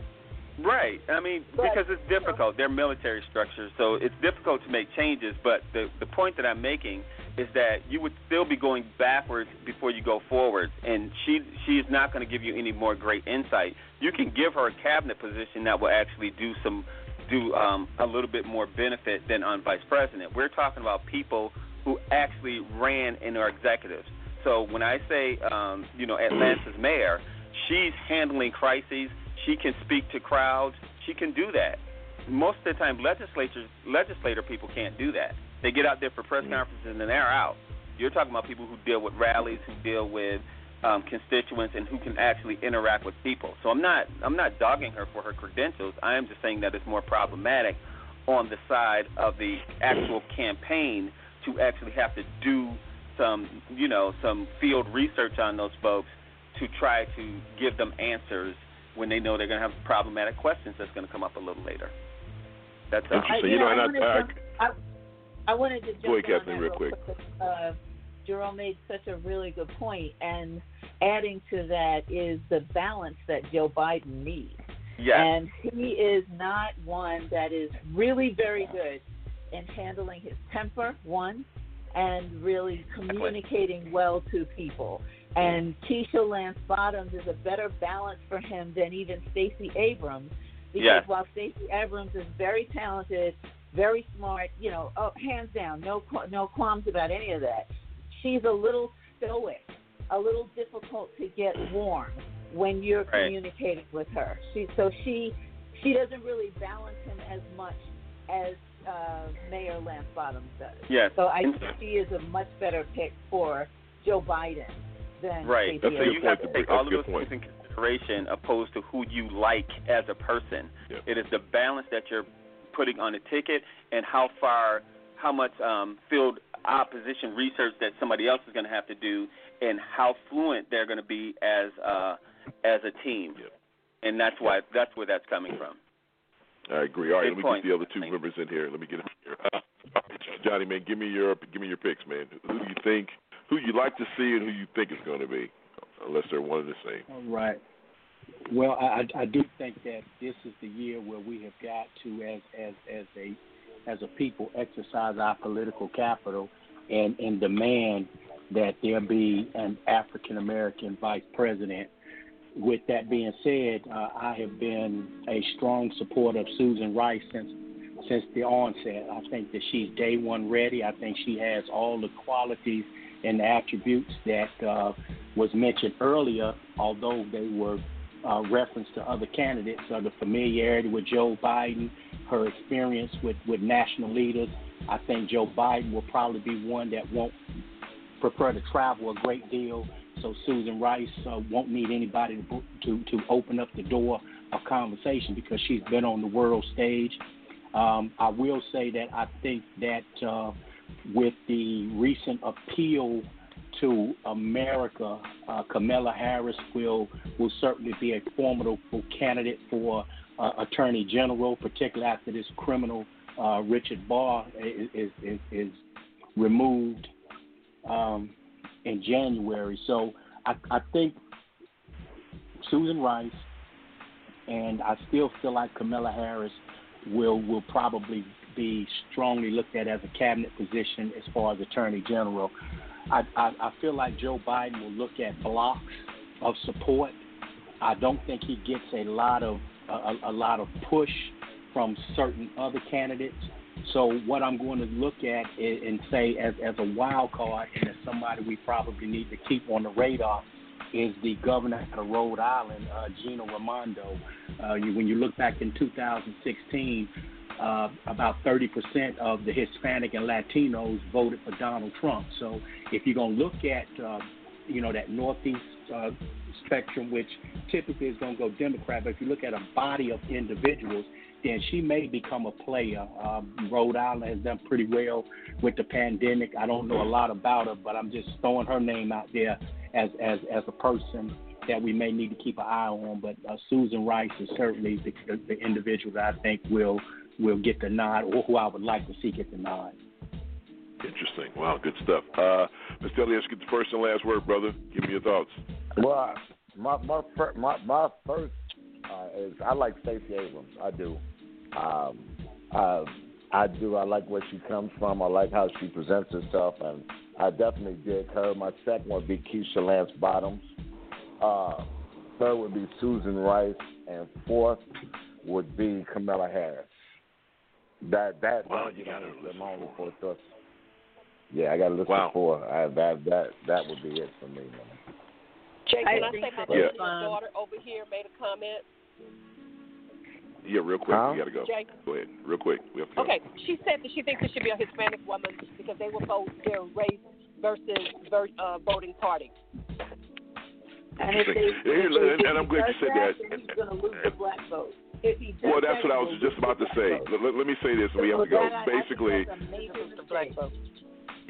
I agree. I think that if he picks anyone,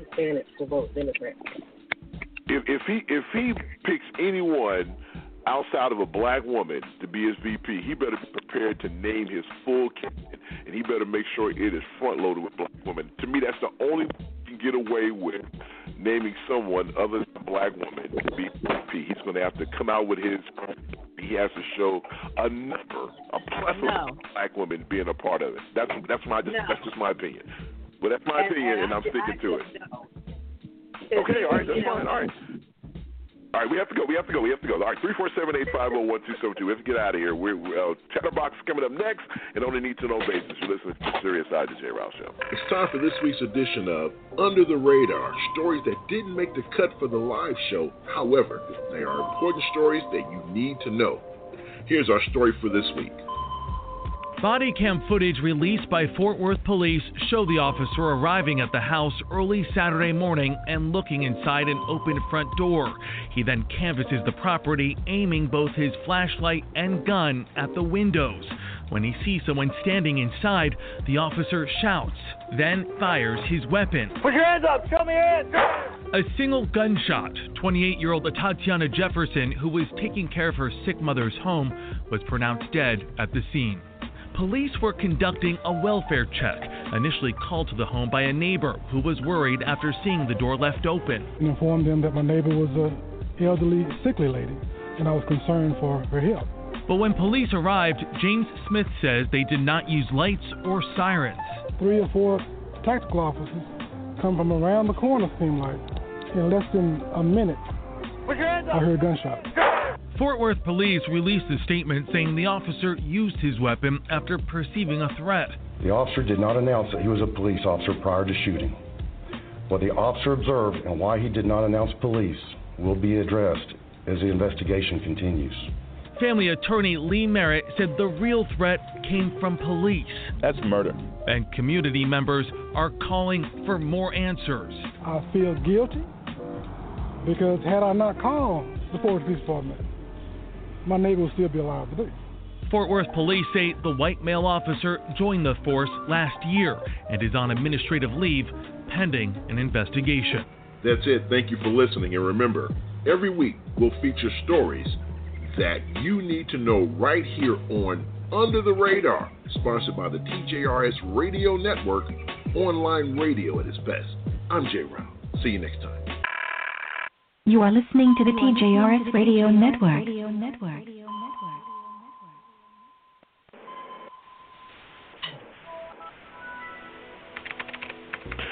All right, welcome back, folks. It is time for Chatterbox. Final thoughts from our world-famous chat room and from social media. Mr. Elias, man, do you have anything you want to contribute to this portion of the show? Nope, not at all. You know what that means. You guys, they're not going to get it on the air. Sorry, you can try, but it's not going to happen. Hell no. Mm-mm. There you go. And they see Kathleen needed somebody to curse for her earlier in the show, and too bad you were screening calls because you would have more than happy volunteered your services for that. All right, let me read a couple that I have. Yeah, I know you would. All right, let me read a couple here. The passage checked in. It says, "Peace and blessings, family. This show is truly an eye-opener. The crimes that this president has committed are on the levels of treason. And Jay, I too can't wait to see what the Biden administration do to correct these wrongs." Yeah, I can't wait. Mariana Music, oh my. I love the music the music played during the show. Whatever happened to the music show y'all had a few years back, Mr. Elias, you are the man. Continue to do the damn thing. Oh yeah, Trump sucks. All right, well, as far as the show, Kathleen, Mariana, we'll have to talk about that later. All right, Becky, Dallas, Texas. I'm a first-time listener to this podcast. Very informative and great content. I would definitely be back. Are you on Sirius XM? I would love to listen in my car on my way to church. Well, you can listen in your car, Becky. All you have to do is go to TuneIn, or you can just type in the Seriouside on Google, and you will have a plethora of opportunities or choices to listen to the show. So you can definitely, I'm pretty sure you have a late model car, right, and Bluetooth. You can listen in the car anytime you like. So check out those options. If not, hit me back. I'll tell you how to do it. Christian from Tampa, Florida. Thanks for pointing out our hypocritical governor. He's an idiot and should be impeached. Wow. That sounds like you talked about Donald Trump. All right, much more. Can't read them all. But you know what time it is. It's time for my favorite part. Yeah, mine too. 5, 4, 3, 2, 1. The First Lady dazzles on election night in a... Tell me, what do you want me to do? Pledge allegiance You want me to take you to out? the flag of the United States of America. All right, folks, it's time for me and Mr. Elias's favorite part of the show, and I'm pretty sure Jerome's and everyone on the show. It is time for On a Need-to-Know Basis with our main man, Mr. Jerome Esprit. All right, Jerome, it's time to talk about nothing. What say you? You know, on our first story, you know, Prince's entire catalog has been added to that popular video sharing app TikTok. They have a new deal. Really? Under their estate. Now, I don't know how I feel about this as a Prince fan, but Prince was so against all of this stuff. It's crazy. He was. So the guy who's running the estate said it's our hope that a new generation of global fans can find meaning in Prince's music and can be inspired to create. So Monday, TikTok is hosting a special live stream tour of Paisley Park, which is Prince's house, at 12 p.m. Wow. Wow. It reminds me of the Jay-Z song where he says that they would even auction off the casket. He's like, these bastards, that's what he said, would even auction off his casket. So they are really exploiting Prince to some degree that I think makes us all a little uncomfortable. Yes. Because I remember you couldn't find any of his content on YouTube. Now all of a sudden it's all out there. Yeah, you're right. He would be so against this if he was still alive. He kept taking it down. And so as long as the family has an executor that they are making decisions on his music and they're making decisions on his catalog, which is going against everything that he wanted. So I really believe that Prince's will is sitting someplace, and so somebody can make enough money, and they're going to go, oh, here it is. I think they're hiding it. Wow, That's bad. All right. Yep. Well, crazy. Yeah, so Major League Baseball is set 60-game schedule. It's starting at the end of July for its shortest season in more than 140 years. So Major League Baseball issued a 40-game schedule on Tuesday night. They said it's starting July 23rd and 24th in empty ballparks because of the coronavirus. So there you have it. I know basketball also did the same thing. I don't know what date that they're starting, but they actually set a schedule as well. I thought they pushed that back though because of some guys got I don't know. I thought because it was in Florida they were going to push that back. You know, who knows? Yeah, no, they may push it back because of I think 6 or 8 players tested positive, but I think that happened before they said that they were going to release a schedule. So they must have known, and they feel like they have enough things put in place because they were asymptomatic. They didn't, you know what I mean? They didn't really I guarantee you, Jerome, someone's going to come up with a face mask for sports, for people to play sports in. That's going to be this new bio. I guarantee you. Watch what I tell you. It's going to happen. Right. You can breathe. You can breathe in and not spit out particles or something. I don't know how they would do that, but interesting enough. You know, players with the National Women's Soccer League knelt during the national anthem on Saturday for the Challenge Cup tournament, which opened in Utah. It's the first U.S. professional sporting event since the pandemic, and players with I guess it's Portland and North Carolina, they all wore Black Lives Matter T-shirts and warm-ups before the game, which was nationally televised on CBS. And so they kicked off, and all the players nailed. Now, see, here, what happened in this case, they knelt during the moment of silence before the kickoff, and the league said that they would play the national anthem and that it would support the players in whatever they chose to do. Now, the NFL should have done that. If they would just say, we'll play the national anthem and the players can do what they want to do, they would have been fine. They had to pick a fight with the players, and now they all look like jerks. Yeah. Yep, because Jerry Jones is telling his players, even if they bet not, he's still telling them that. I'm like, really? What a clown, man. Yeah. What a clown. Yeah. Now the group, the Dixie Chicks, they changed their name to the Chicks. Yeah, I saw that. Yeah, and they declared support for Black Lives Matter movement with a new anthem, March. So they quietly changed their name, dropped the word Dixie, and have rebranded themselves as the Chicks on Thursday. Also, Disney announced that it will ditch Splash Mountain's racist song of the South theme and reimagine the attraction based on Princess and the Frog, which features the first black Disney princess. So they announced on Thursday that that Splash Mountain theme was based off a controversial 1946 film. Uncle Remus. Yep. Yeah. So which is racist portrayals and that thing. So Disney is changing that. L'Oreal is removing whitening and lightening and fair from skin products in response to Black Lives Matter protests. So now I don't know if I should laugh about this or not, but I'm just saying. French cosmetic giant L'Oreal said in a statement that it decided to remove the words white, whitening, fairness, light, and lightening from all the skin evening products is what they're going to call it. It's going to be skin evening. We want to even your skin opposed to lighten and whiten your skin. It's the same thing, but whatever. Beyonce represents it. What you say? Beyonce represents L'Oreal, so how are they going to get rid of fair? Well, well, here's the thing. In a lot of countries, they promote skin whitening. Like, they don't do it so much here, but in other countries, especially African countries, that is the thing, and that's really big, that skin whitening, because that's promoting white supremacy, right? And they're saying, whiten your skin and look better.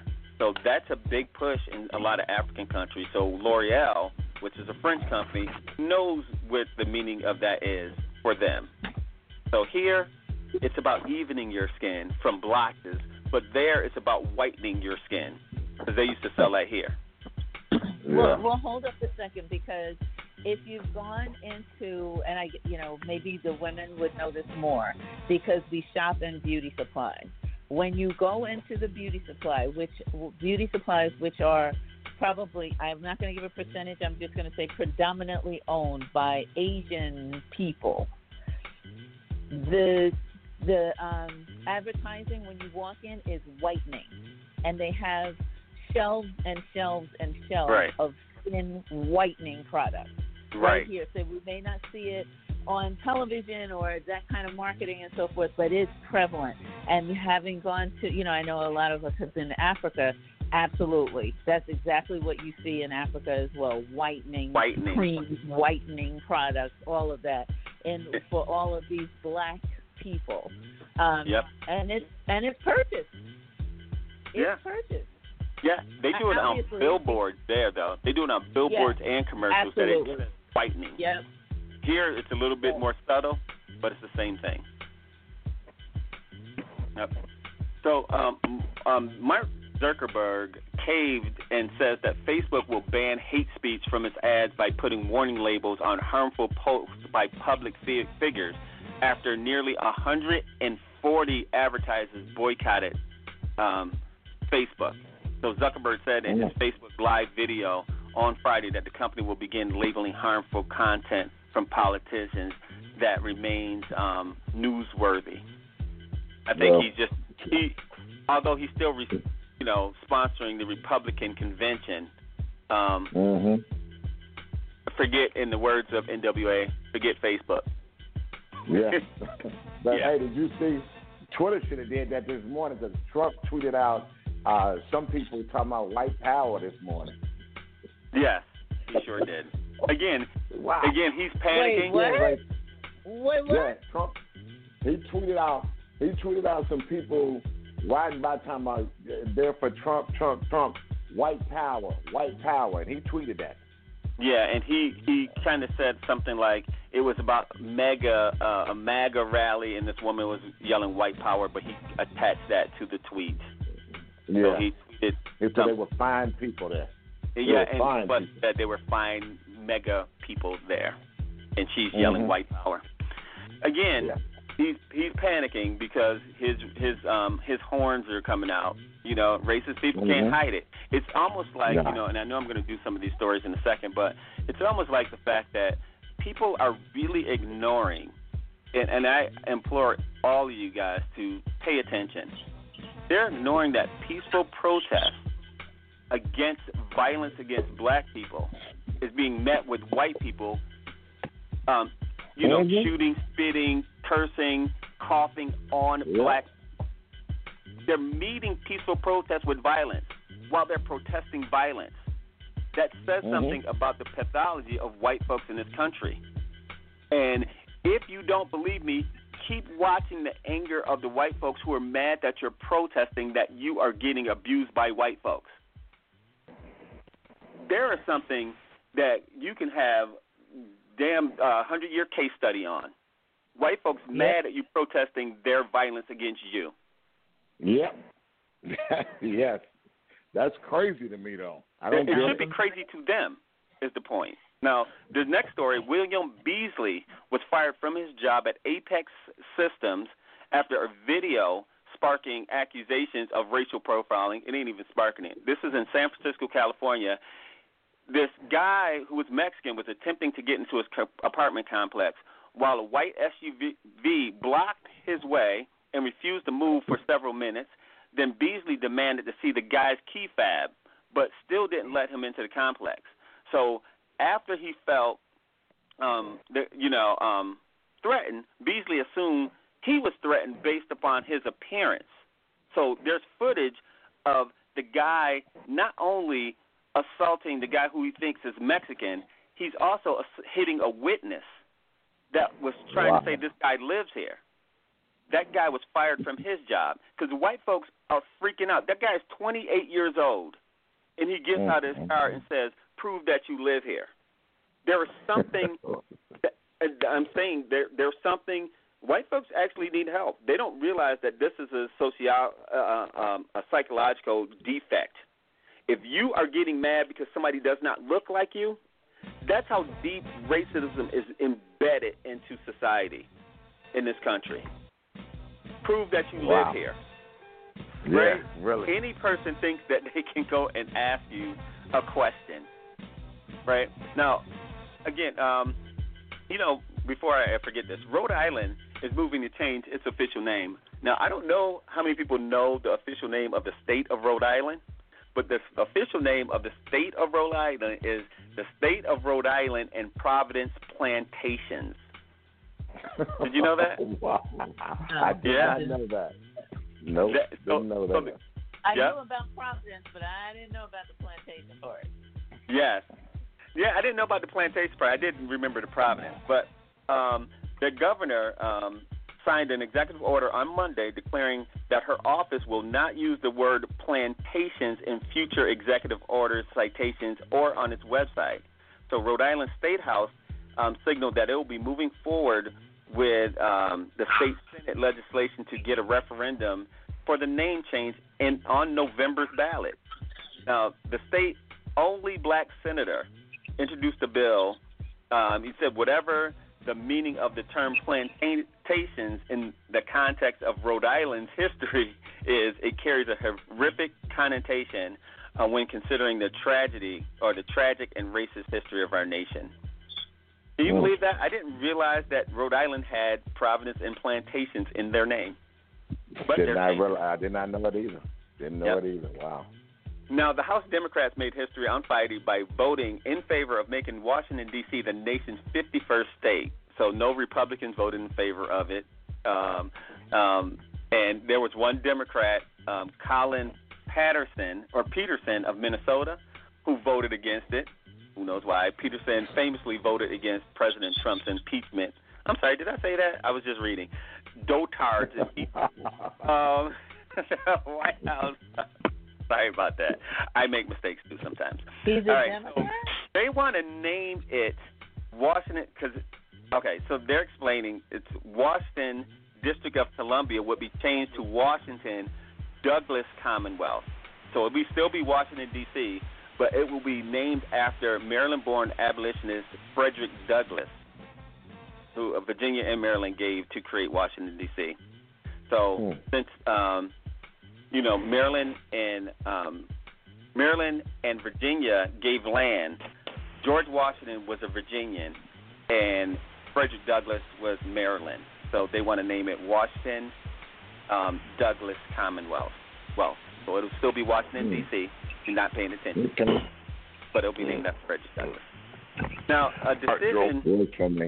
All right, we have time for one more. Then we got our little thing we do at the top of the hour, so we have time for one more for this live listening audience. Yeah. So I'm going to make this good because we're going to have to go into overtime because of this story. Yes.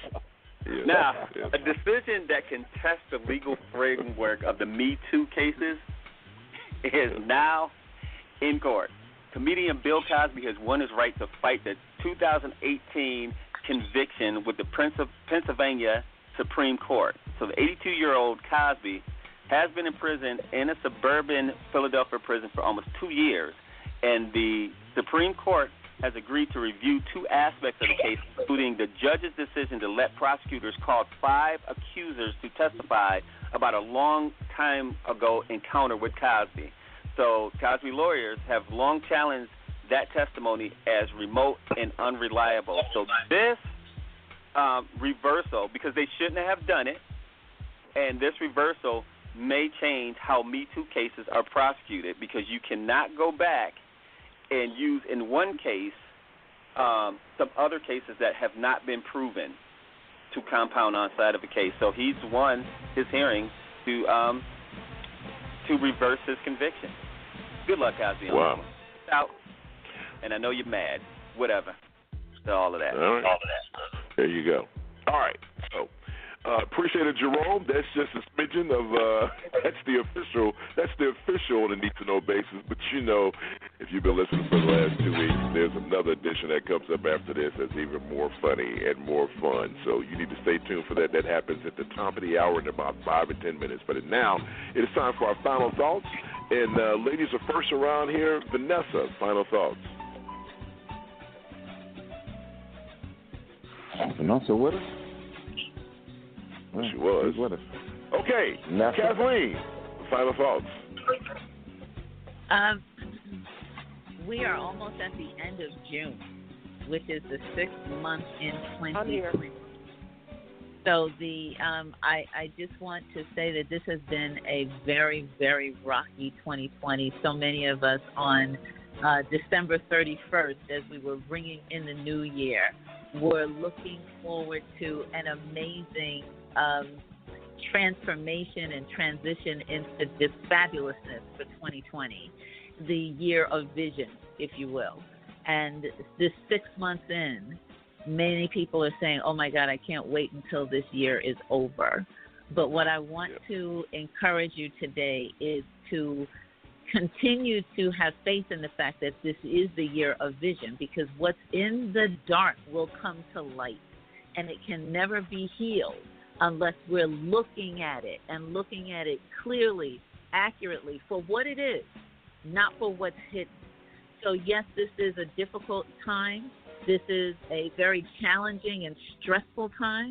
But in 2020, we will continue to see everything that there is to see for what it really is and stand up for what we believe in. Stand up for truth, stand up for justice, and what should be and will become the American way if we do that and continue to look and see for real what's happening.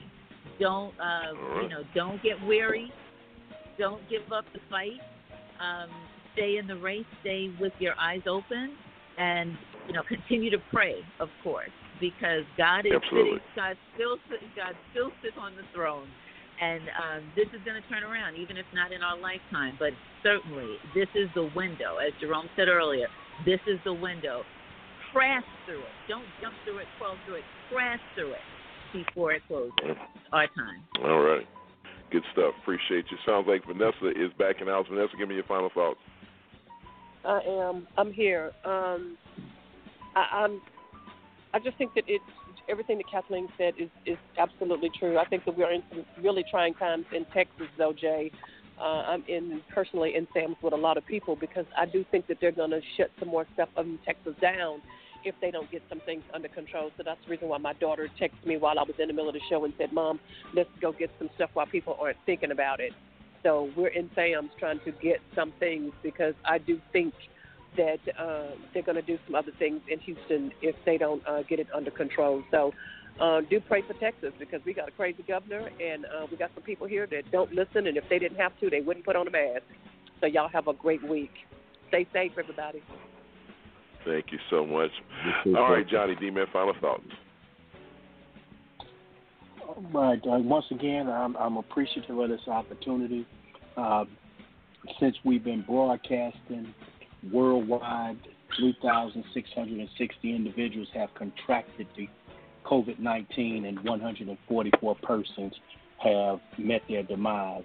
This is real, and this will become our new norm as the numbers continue to trend up in America. We just got to come to the understanding that right now we are in a time where you have leadership who wants to be as deceptive as they can, and there's unfortunately people who are believing it. But I look forward to doing God's will, serving my purpose, and if that brings me back next week, I look forward to it, and thank you all. Thank you so much. And just for the live listeners, if you want to get in, you have 30 seconds, 347-850-1272 to hear the overtime. If not, if you're just listening like you normally do, then just stay tuned. The show will continue. All right, Jerome, man, final thoughts. Yep, really quickly, I want to tell my, folks in Florida and Texas and Oklahoma that, Vanessa, when you hear this, get some turmeric, get some ginger, make some tea, Stop your dairy. That virus does sit in mucus, and it germinates in mucus. So Do everything you can to make your body as healthy as possible when you have a pandemic, and just get some in the house. And if anybody comes down with it, you can call Kathleen and ask her about it, but you need to get that stuff out of your body as best as possible. You need to keep flushing your body and make sure you stay hydrated. That is the biggest thing that you can do, is to stay hydrated. All right, that's all I got. See you guys next week. Good stuff. All right, sounds good. And Dominic is the first and last word on the serious side, the one and only Mr. L to the E to the S. Good. Final thoughts, sir.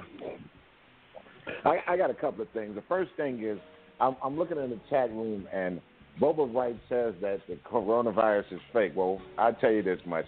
Take your ass to one of these hospitals or one of the nursing homes and get a job in there in the COVID unit and see how long you last in there. And don't wear a mask. Just don't wear a mask. Walk in there and see how fake it is then, because there are people dying every day from it. My friend was in the hospital 65 days from the COVID virus. He's finally getting back the use of his legs, and he lost the use of his right arm. So if you think it's that fake, take your ass in there and go to work in one of the hospitals or one of the nursing homes. Don't punk out. Go do it. I want to see you do it. And finally, I'd like to say, for the Republicans in Louisville, you should be ashamed of yourself. They had a primary in Louisville, and in Louisville is a lot of black folks. They had 600,000 people. You know how many polling places they had open? They had one polling place open, and that's Mitch McConnell doing that crap. So look, folks, if you don't believe it, I'm telling you, voting is important. If it wasn't, they wouldn't be trying to stop you from voting. So get out and vote, folks. That's just the bottom line. If you don't vote, you don't have a voice.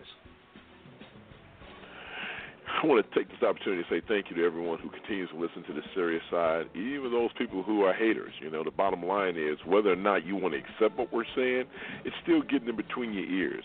And at some point, and we have proven this throughout the course of the years, that some people will hear it enough and say, wait a minute, maybe I'm wrong. I was looking at something on YouTube. Every now and then you need to go and do a YouTube splurge. And I was on YouTube the other night looking at old 60-minute rewind tapes. They were talking about how they were covering the death of Malcolm X, and I watched the one on Emmett Till. Profound information. Take the opportunity to educate yourself about our nation's history. And don't look at the rosy stuff. Look at the stuff that really tells what the true definition of America is all about. Because you can see it play out on American streets every day. You have people waving Confederate flags. There are folks who are actually arguing against taking down statues of people who were traitors to this country. So you tell me, you have a president who doesn't care whether a dictator kills American soldiers, and then you have a president that's defending people who were, treasonous and betrayals to their country. And if you look at that scenario, who's really the true Americans? What side are you on? What side will you continue to be on? And that being said, Mr. Elias, if it's Sunday, we're talking serious stuff. What time is it, my friend? It's time for the serious side of the J-Row Show.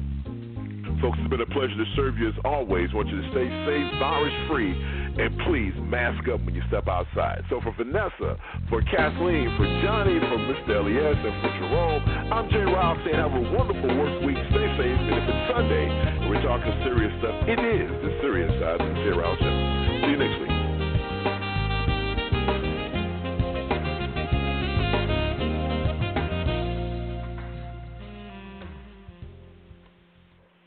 Five, four, 3, 2, 1. The First Lady dazzles on election night in a... Tell me, what do you want me to do? Pledge allegiance You want me to take you to out? the flag of the United States of America. And the saga continues.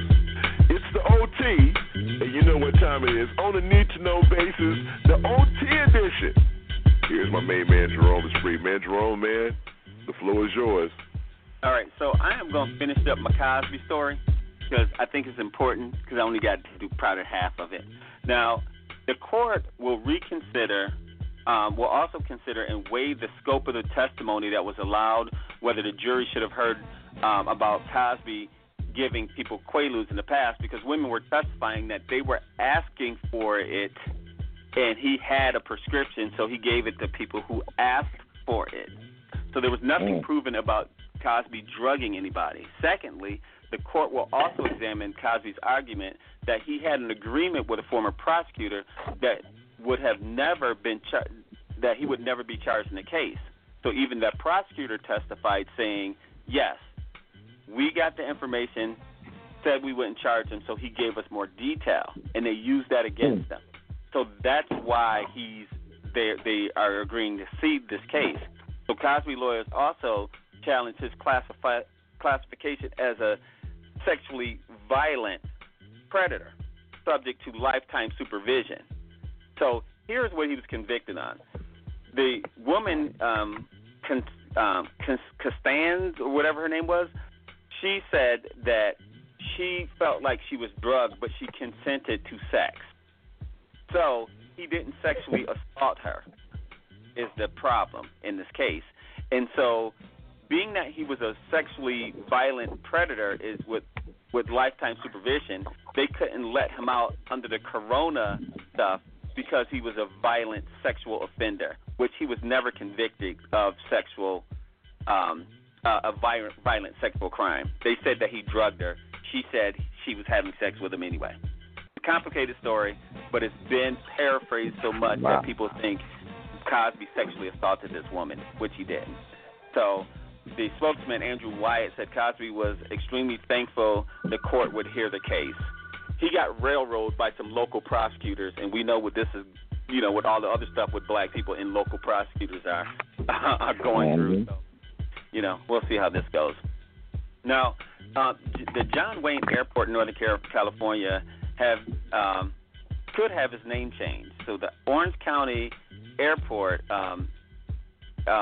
it may change the name after local politicians passed a resolution condemning the actor's racist and bigoted statements in the past. And everybody knows John Wayne was pretty damn racist, so that shouldn't be surprising, but they may end up changing the airport name. I know this is going to piss people off like crazy. Public Enemy said it best. Public Enemy said it best, didn't they? Play. Yeah. And if you don't know the song Fight the Power, Elvis was the hero the most, but he never met Jack to me. Punk, straight out racist. The sucker was simple and plain. Hit that part for me, Elias. MF, him and John Wayne. You know what Thank you very much. What I'm saying? I couldn't ask Kathleen to do that. Good looking out, Elias. Thank you very much. Got it. I knew you knew the song, though. Thank you very much. I could have gave you the early part of that. All right. George Floyd's Justice and Policing Act of 2020, which includes a ban on chokeholds and no-knock warrants, has come in response to mounting calls for widespread police reform and in the wake of his Memorial Day murder. So on Thursday, Congress passed this act, 236 to 181. The Republicans didn't vote for it. Well, actually, 3 Republicans crossed party lines, so now it's bipartisan to help send it to the Senate. I have nothing for the Senate, but here we go. Well, the Senate ain't going to do nothing. Mitch McConnell's not going to do anything with it, man. Come on. Yeah. Everybody knows that. Yeah, I really want to call him somebody else, but I'll just say Moscow Mitch because I want to call him something that rhymes with, I don't know. Okay, Dotard, at the Dotard rally, Panic at the Disco 2018 hit song High Hopes was played during his rally in Phoenix on Tuesday, and the frontman, Brendan Urie, demanded that 33-year-old tweeted, "Dear Trump campaign, F you. You're not invited. Stop playing my song." Is what he said. So, that is true, man. Yeah, he said that Dotard represents nothing we stand for. So he urged his 6.6 million social media followers to register to vote and help get this monster out of office in November. His tweet came 2 days after Tom Petty's estate issued Trump a formal cease and desist order for using his 1989 song "I Won't Back Down" during his half rally in Tulsa.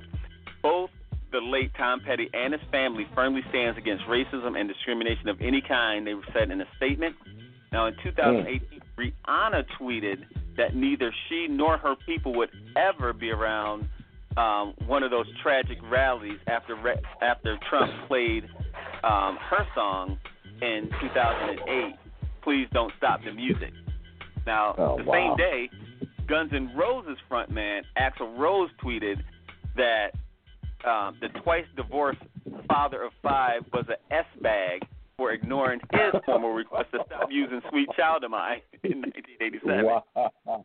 Wait, I got more. Aerosmith has repeatedly sent cease and desist warnings to him for living under Dream in his rallies in 2015 and 18. And as of today, the Rolling Stones are threatening Dotard with legal action if they use their 1969 classic, You Can't Always Get What You Want, at his rally because they used it in Tulsa. So anytime we have this question, Jay, of who do you think is going to win the election, I say just remember all these stories about people saying, F you, you're S-bag, and stop using my music. Just remember this particular segment. All right. Now, the Trump family has lost their attempt to gag Dotard's niece, Mary Trump, for writing a tell-all book. They were seeking a temporary restraining order claiming that she signed NDA, which is a non-disclosure agreement. Now, the judge at the Queen's Surrogate Court in New York ruled that their application to stop Mary was fatally defective and dismissed it. So the family have claimed that no amount of monetary damages can ameliorate the loss if Mary is allowed to publish her book. In their application, the Trump said that they would suffer irreparable harm if her book was released next month. And her book is titled Too Much and Never Enough, How My Family Created the World's Most Dangerous Man. Is scheduled to be released in July. Good. So, after that ruling... I haven't bought any other ones, but I'm finna buy that one. Oh, yeah. They're like... their whole family is scared. So Trump's brother, Robert, we never hear of any of these guys. His brother, Robert, filed new legal papers after that, trying to stop her from publishing that book. Wow. They got some dirt in there. I'm going to get some animal sacrifice and some incest someplace. Like, there's something in there that they hiding that they don't want somebody to know. You're right. Like I said, what'd you say? Are they taking pre-orders on that book? They should be.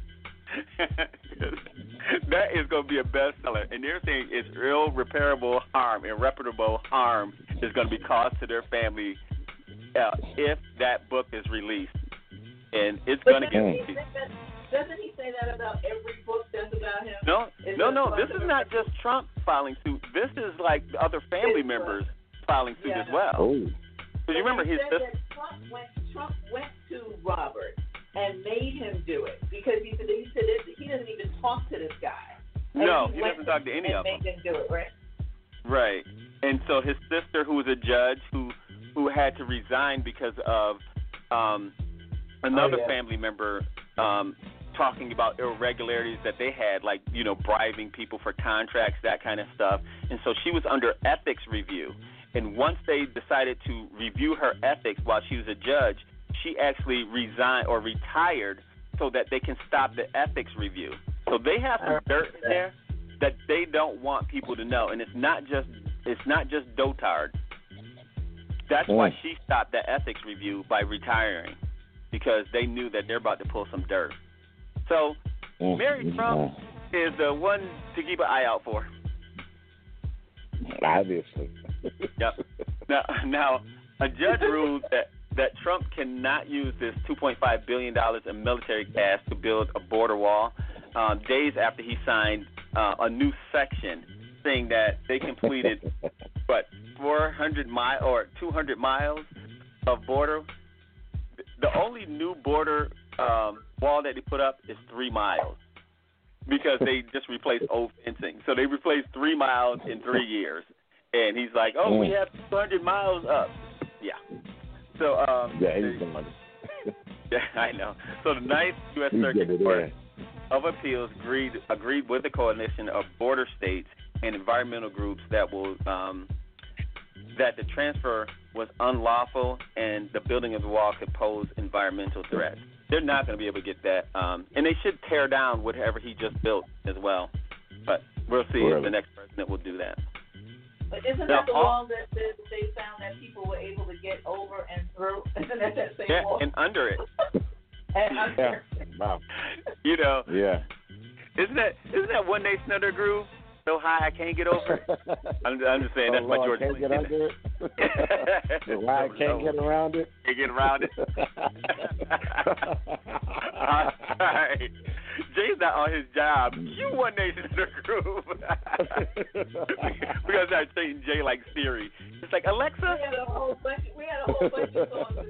I was hoping he was gonna play Coolin' or Chillin'. Oh yeah, exactly. We got a bunch of them ready to queue up. All right. Now, Dotard campaign workers, the campaign who worked at the Tulsa rally on Saturday, are being asked to remotely self-quarantine as a precaution after 8 staffers tested positive for the coronavirus. So they're asking all the campaign workers who work to quarantine themselves for 14 days. These are people, don't wear a mask. They pulled up the social distancing stickers that they had in their arena. The Trump campaign asked them to peel them up so that people can get closer together, and they did it. Wow. So now all of them need to self-quarantine. Well, it's too late. Their numbers are out the roof now in Oklahoma. Thanks, Trump. I mean, that's just insane. That is truly insane that they would even do that, right? Wow, It is what it is. Now, Vice President Joe Biden blasted Trump for his handling of the coronavirus and said that Trump administration's lawsuit to kill Obamacare would leave COVID-19 victims without health care. He said it's like a child who cannot believe this is happening to him. All his whining and self-pity. This pandemic didn't happen to him. It happened to all of us, is what Biden said during a health care-themed speech in Lancaster, Pennsylvania on Thursday.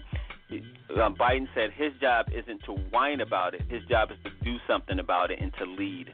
So shout out to people who are like, what is Joe Biden doing? Joe Biden's kicking you in your butt. That's what Joe Biden's doing. Carry on. That's just all I want to say about that. All right. So the White House Correspondents' Dinner is officially off, as organizers say that packed dinner that the dinner was supposed to feature Kenan Thompson and Hassan Minjai, I guess is his name, couldn't be done safely. So the dinner has been canceled. Now, I was looking forward to Kenan Thompson doing one of those things. So, you know what? Biden should do a virtual White House Correspondents' Dinner. They should. And just roast that fool. Because you can't, this is a good time to roast him. Because out of all the Correspondents' Dinner, there is so much stuff to laugh at that fool about. It is not even funny. It is sad, like Kathleen said earlier. Sometimes you laugh because there's nothing else, but we need to roast that fool because he's ridiculous. So we need to roast him. Now, wait a minute. So they can have a campaign rally, but they can't have a dinner? Right. Okay. Right.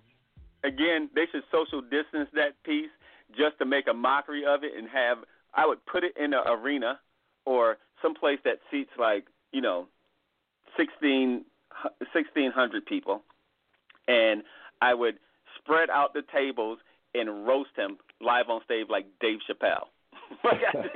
Here we go. Everybody grab your mask because we're about to go off on this fool just to show people laughing at him. Now, Bubba Wallace, who is the only full-time black driver in NASCAR circuit, said that he was mad because people are trying to test my character in integrity after investigators said that the noose was a door handle that's been there since October. Right. Have you seen pictures? A noose is a noose is a noose. Come on, man. Why didn't any other of the drivers have that same noose in their garage? Why just him? That was just, come on. And the FBI said that. I was like, y'all are lying, and you know you're lying. Right. So Bubba Wallace said that he may not have been the target, and it had been feared that his vocal support of removing the Confederate flag from NASCAR tracks would spark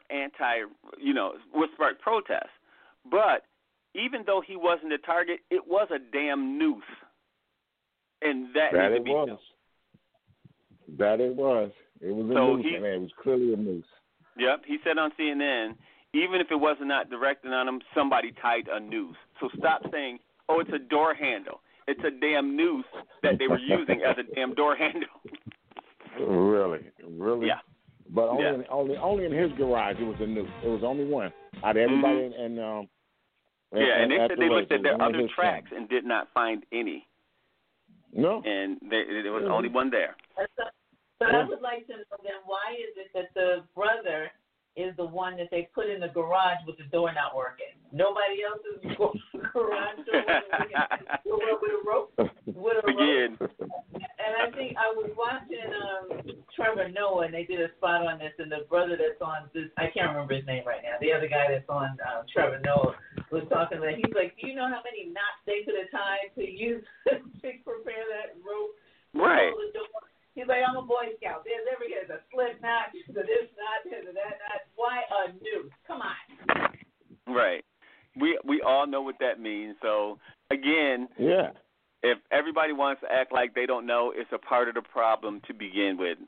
That, white folks act as if you have to convince them that something that is real is not real and then is real again. Like we have to break down their own psyche for them to see something that's blaringly obvious to everybody else. Really? Yeah. Now, 3 North Carolina policemen are fired after an in-car camera recorded their conversations about needing a civil war and to wipe African Americans off the map. So 3 members of the Wilmington Police Department in North Carolina have been fired as they were using racial slurs and calling for a civil war in the country. Again. Wow. Yeah. Go ahead.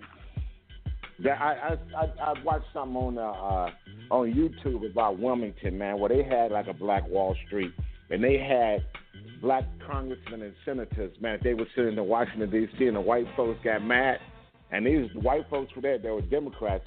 They got mad, and they sent them after these people, and they ended up killing them and tucking everything away from them, man. It was just unbelievable. Yes. They happened. wiped that out of the history books.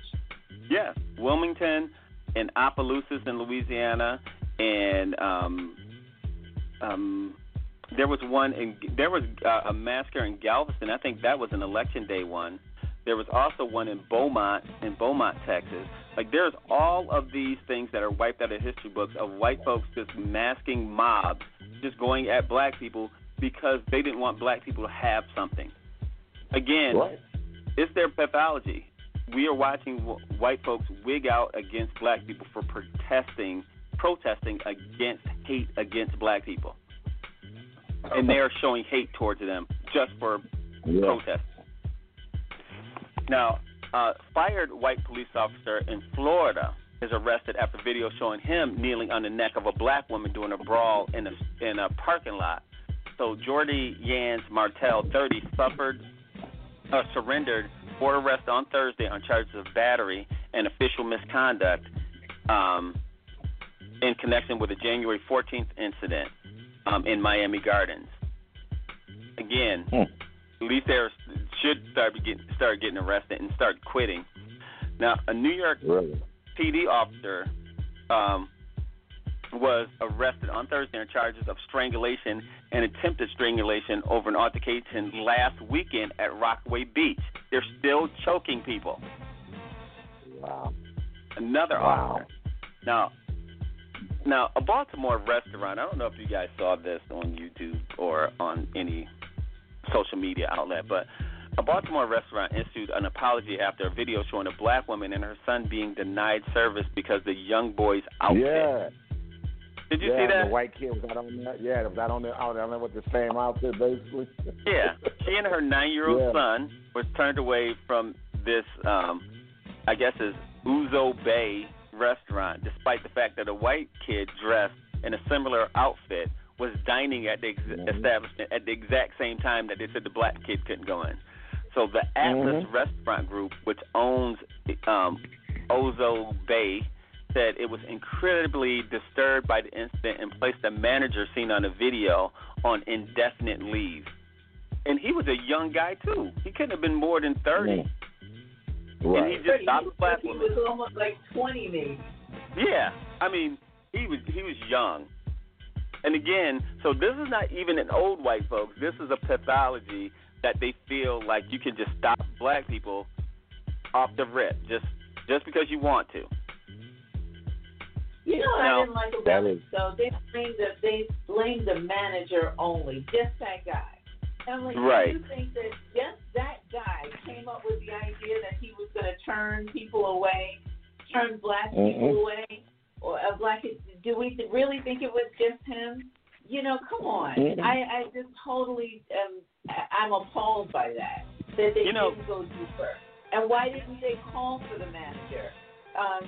Well, he was the manager, but why didn't they call for anybody else? I don't feel comfortable with that. I know that was a practice.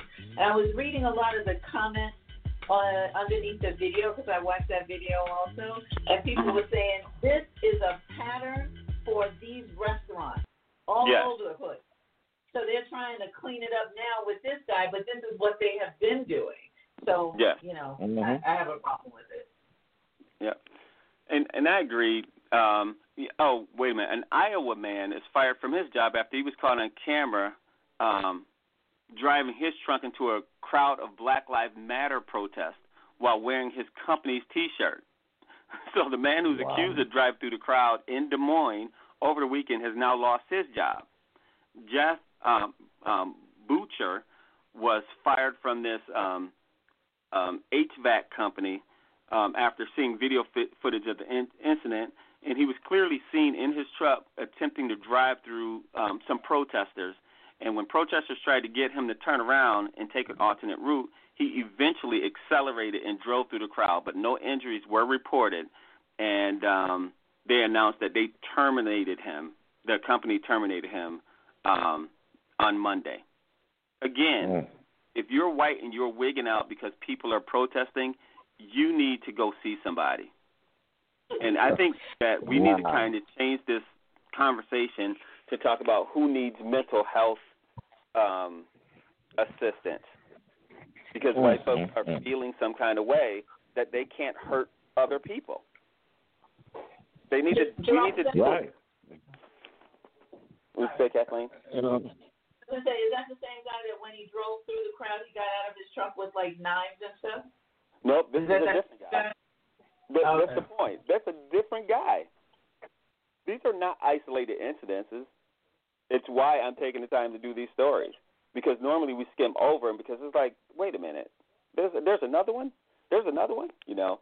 And so, like for example, there is the New York City Department of Education has launched an investigation into a troubling Facebook post penned by an employee of a Staten Island high school, Deborah Morris Cunningham, who serves as assistant principal of the new Dorp High School, I guess what it's called, and is still working despite sharing a lengthy status update, which she pondered the nature of privilege by referring to a number of racial stereotypes. She says, what's privilege? Is what she asked on her post, which has now been deleted, of course. Privilege is wearing $200 sneakers when you've never had a job, or $300 Beats headphones while you're living on public assistance. So this is what she wrote in the high school. Staten Island High School is investigating her. Wow. Yeah. So how crazy is that by stereotyping all black folks, saying that if you're poor and you have sneakers on, that you're misappropriating money, or you have public assistance? What's making her make that assumption? No, brother. Yes. Isn't there more white folks on public assistance than black? Yes. I'm just saying. A lot more. And most of our public system money go to farm subsidies anyway, so it ain't even going to people. Now, yeah, I know that's Mel Gibson is denying Winona Ryder's claim that he called her an oven dodger at a party when he learned that she was Jewish after they did that movie Chicken Run 2 was announced. His role would be recast because of that because of the backlash. So once he found out, Mel Gibson is 64 and Winona Ryder is 48. I don't know if that makes a difference, but he asked her if she was an oven dodger, and an apparent reference to her Jewish faith is what the Sunday Times reported, and he says he don't remember saying that. Of course, you said the other thing. You don't really remember that one. Yeah, he probably was drunk. Now, a U.S. Army private 22 confessed to conspiring with a satanic neo-Nazi group to massacre his own platoon while stationed in Turkey, is what the U.S. attorney described him as, an enemy within. So this guy, Ethan Melzer, 22, of Louisville, Kentucky, is the first of several likely to be charged with terrorism-related offenses, according to the U.S. Attorney's Office in the Southern District of New York. People are wigging out. All right. So 2 Indiana police officers are suspended for using a banned chokehold on a man 21 who wasn't resisting arrest. So Anderson police officer Brandon Reynolds and Ashley Gravely were put on paid leave pending an investigation after they choked Spencer Nice, who's 21, of Frankfort, Indiana. What's the use? They're not working and they're still getting a check. So what's the use? Yeah, it makes no sense at all. So they can leave them on the police force. Now, a white Connecticut brothers, 27-28, were arrested for chasing 3 black teenagers in their Jeep, yelling racial slurs, trying to run them off the road. So brothers Matthew Lamine and Michael Lamine both were arrested and charged following the racial motivated encounter, which took place at about 1 a.m. in Manchester in Connecticut. Again, when ordinary people are just chasing black people because they're mad that you're protesting abuse, there's something wrong. And racism and systemic racism, and the people who are committing that, I don't understand why other white folks are going, this is not going on. Listen to all of these stories. A woman, they don't believe it. A woman was caught on camera intentionally coughing in a baby's face in California at a yogurt shop. Is reported to be a special education teacher. So surveillance footage of the incident occurred on June 12th inside Yogurtland in San Jose quickly went viral and set off a public search for the suspect. The post on social media claimed that the woman, the culprit, is employed by the Oak Grove School District in San Jose, although police have not confirmed who this person was. Like, again, we're in a pandemic and some woman coughs on a baby. Wow. And again, I don't think you should charge anybody with assault if her mother would have just punched her in the face. I'm just going to say, because you are assaulting that child. I would have done that. That's what I would have done. Yeah, because even if it wasn't a pandemic, whatever your germs is can be fatal to a baby if you have another kind of virus. So if you do that around anybody and it's a little kid, everybody, adult, have a right to beat you down. I think we should pass that law. Yeah, really. Okay, so in sporting news, I know we've talked about this before. I only have I'll do a couple more. I know we're already a half hour in. But Ben Roethlisberger opened up last weekend about his personal issues and admitted to his past addictions to alcohol and pornography. So the Pittsburgh Steelers quarterback said, I've been addicted to alcohol, I've been addicted to pornography, which makes me then not the best husband, not the best father, not the best Christian I can be. So Roethlisberger was accused of sexual misconduct in 2009 and 10, but was never charged in either incident. He held some woman against her will in a bathroom and raped her. Yeah. And he never was charged. Now, the NFL did suspend him for 4 games in 2010 for violating its personal conduct policy. I don't know what that could have been. but he credited his 2011 marriage with bringing him back to religion. So his rape in pornography and alcoholism in 2 years prior is all gone because now he goes to church. But they got rid of Kaepernick for going on his knees. Yeah, but Kaepernick's gone. Of course. Oh, God. So a woman in Los Angeles launched into a wild rant on Friday after Trader Joe's after she walked in and she was asked to wear a mask. The one witness said that he was sure it was deliberate provocation, as she was asked to. Here's what happened. She was asked about removing her mask or putting on a mask when she entered the store because of California law, and she yelled at employees, "You effing Democrat pigs," calling them sheep, and shouted that she had breathing problems. So she took off her mask in the store and yelled at them. She should have been in the store. You can't tell somebody how to run their store. I don't get that. You can't We're tell me in a pandemic. No service. Or go to another store. But it's a pandemic going on. That's called Instacart, people. Instacart. Yeah, just have them deliver it. Now, actor Nathan David Jr. has filed a $10 million suit against United Airlines because he was harassed and falsely accused of having a gun by a flight attendant. So here's what happened. He was sitting there listening to music on the flight attendant turned him that the sound was too loud and they can hear it. His headphones was too loud, right? So he said the other passengers have on headphones. So this guy he has 9 million TikTok followers, which I don't follow him. He's actor Nathan David Jr. He said that he turned his music, put it on mute. She came around. She said, "Your music is still too loud." And then he told the pilot had them removed from the flight. And she said on his way out that he had a gun.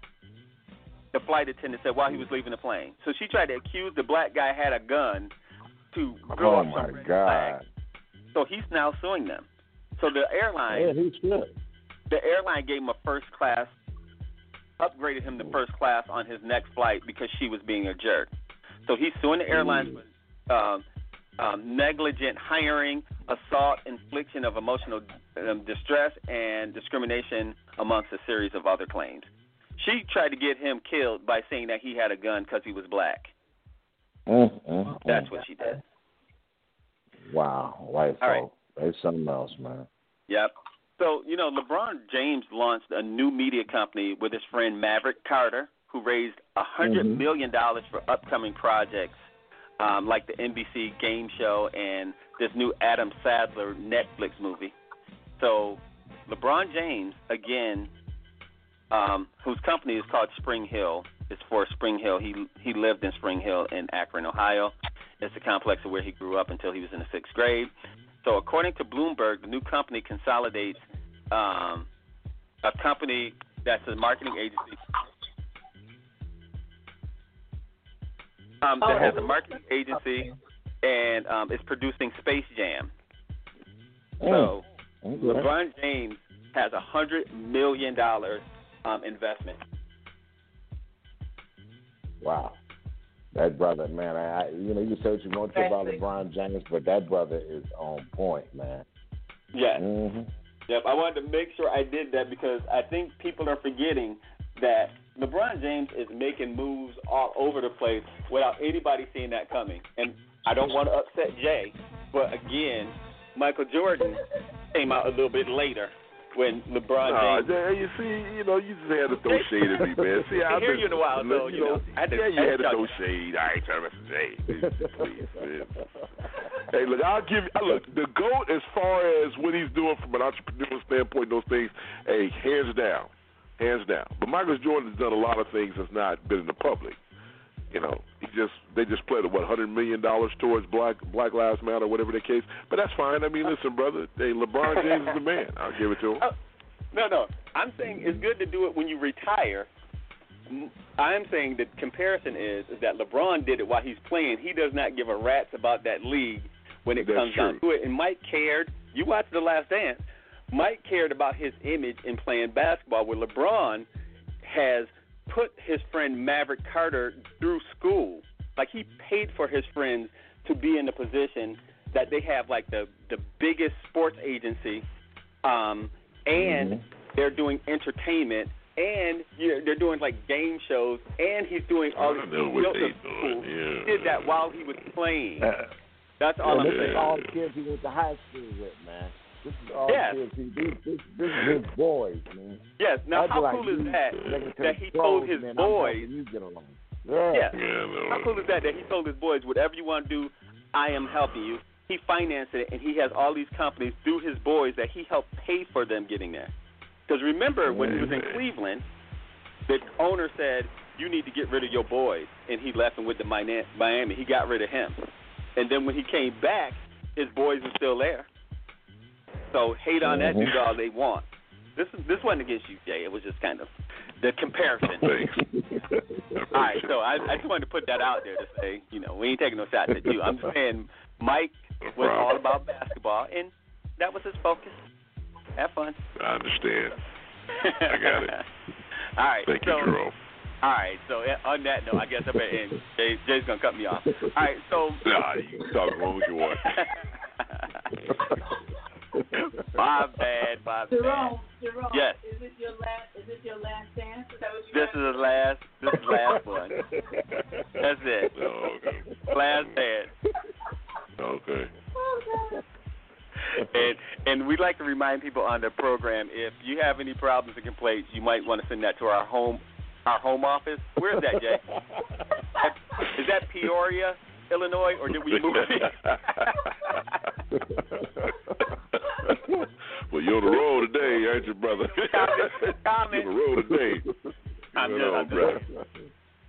All right. So, okay.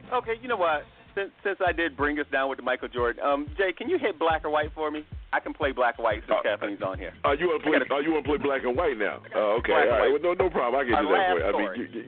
Yeah. Okay. Since you really kind of threw me under the bus, but that's all right. My bad.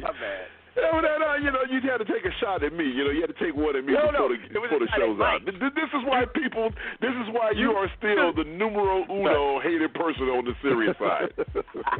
No. You are a Michael Jordan fan. I was taking a shot at Mike, and you just happen to be on his team. So you. Like that really changes it. Yeah, whatever. Here you go, Jerome. You being Pippin. I could have made you Rodman, but you was Pippin in this stage. LES was kind of Craig Hodges in that whole scenario. He's out. All right.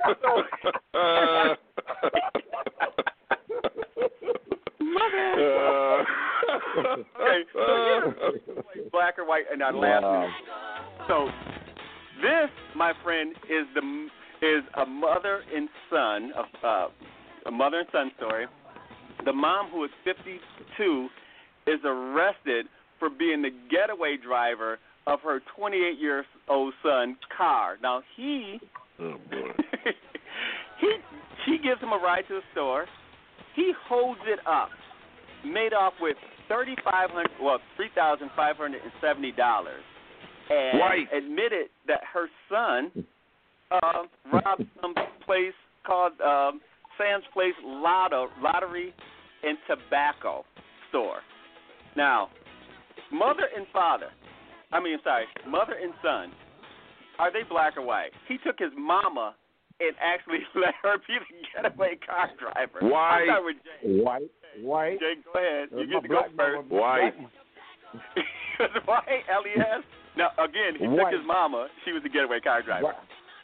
White, because a black man would have slapped the hell out of him talking about robbing someplace with her. White. Kathleen, you're up. Okay. What kind of car was the getaway car? Oh, my God. Really, Kathleen? Really? I need to add comedian to your list of accomplishments as well when I introduce you in the morning. Jeez. She's an attorney, so, she needs to see details. Oh, there you go. I guess you're right. Here we go. We're not really sure on the car, Kathleen, or the color of the car. So I'm not really sure. Okay. Or the rims of the car. How much money? $3,500 today? Yes, it's $3,570 specifically. And Jay, to your point, if it was an Oldsmobile, that would have been a dead giveaway. So it was. There you go. Had a car. Go ahead. Deuce and a quarter. Yeah. Exactly. I'm gonna go with white. Yeah. You know what? They were white, and you know why they were white? Because what Elias said, his mama would have found out. She would have just pulled off. Like it wouldn't have been no arrest. She figured out. What's wrong with you? Are you stupid? I ain't going to jail for you. What? Mama, come back. No, Mama, stop. Oh, my God. Okay, on Friday. Hanging on the door. Mama, let me in. Wow. All right, bye. Wow. Well, there it is. There you go, black and white. There it is. Okay. I mean, I think that's... Hey. Okay, I think, is that it, Jerome? I mean, y'all can you do any better than that? I mean, my God. I mean, I can always do better, but I'm saying for black and white, I thought that would be a good one to roll on. Well, I think it is. I think you did a good job, right? Thank you very much, Mr. Jerome Freed. Greatest of all time.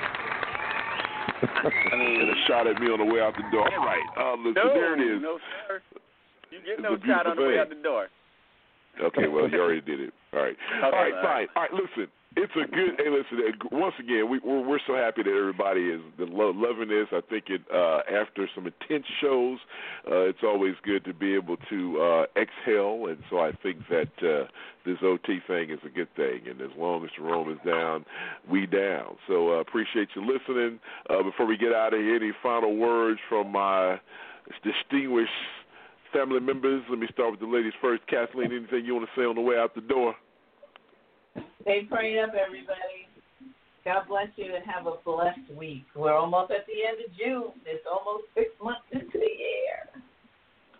Oh, man, it's almost time to get rid of that dude in the White House. Hallelujah, That's hallelujah, right. Praise God. Woo! All right. What about you, Jerome, man? anything, man, you want to lead us out? Anything you want to say on the way out the door?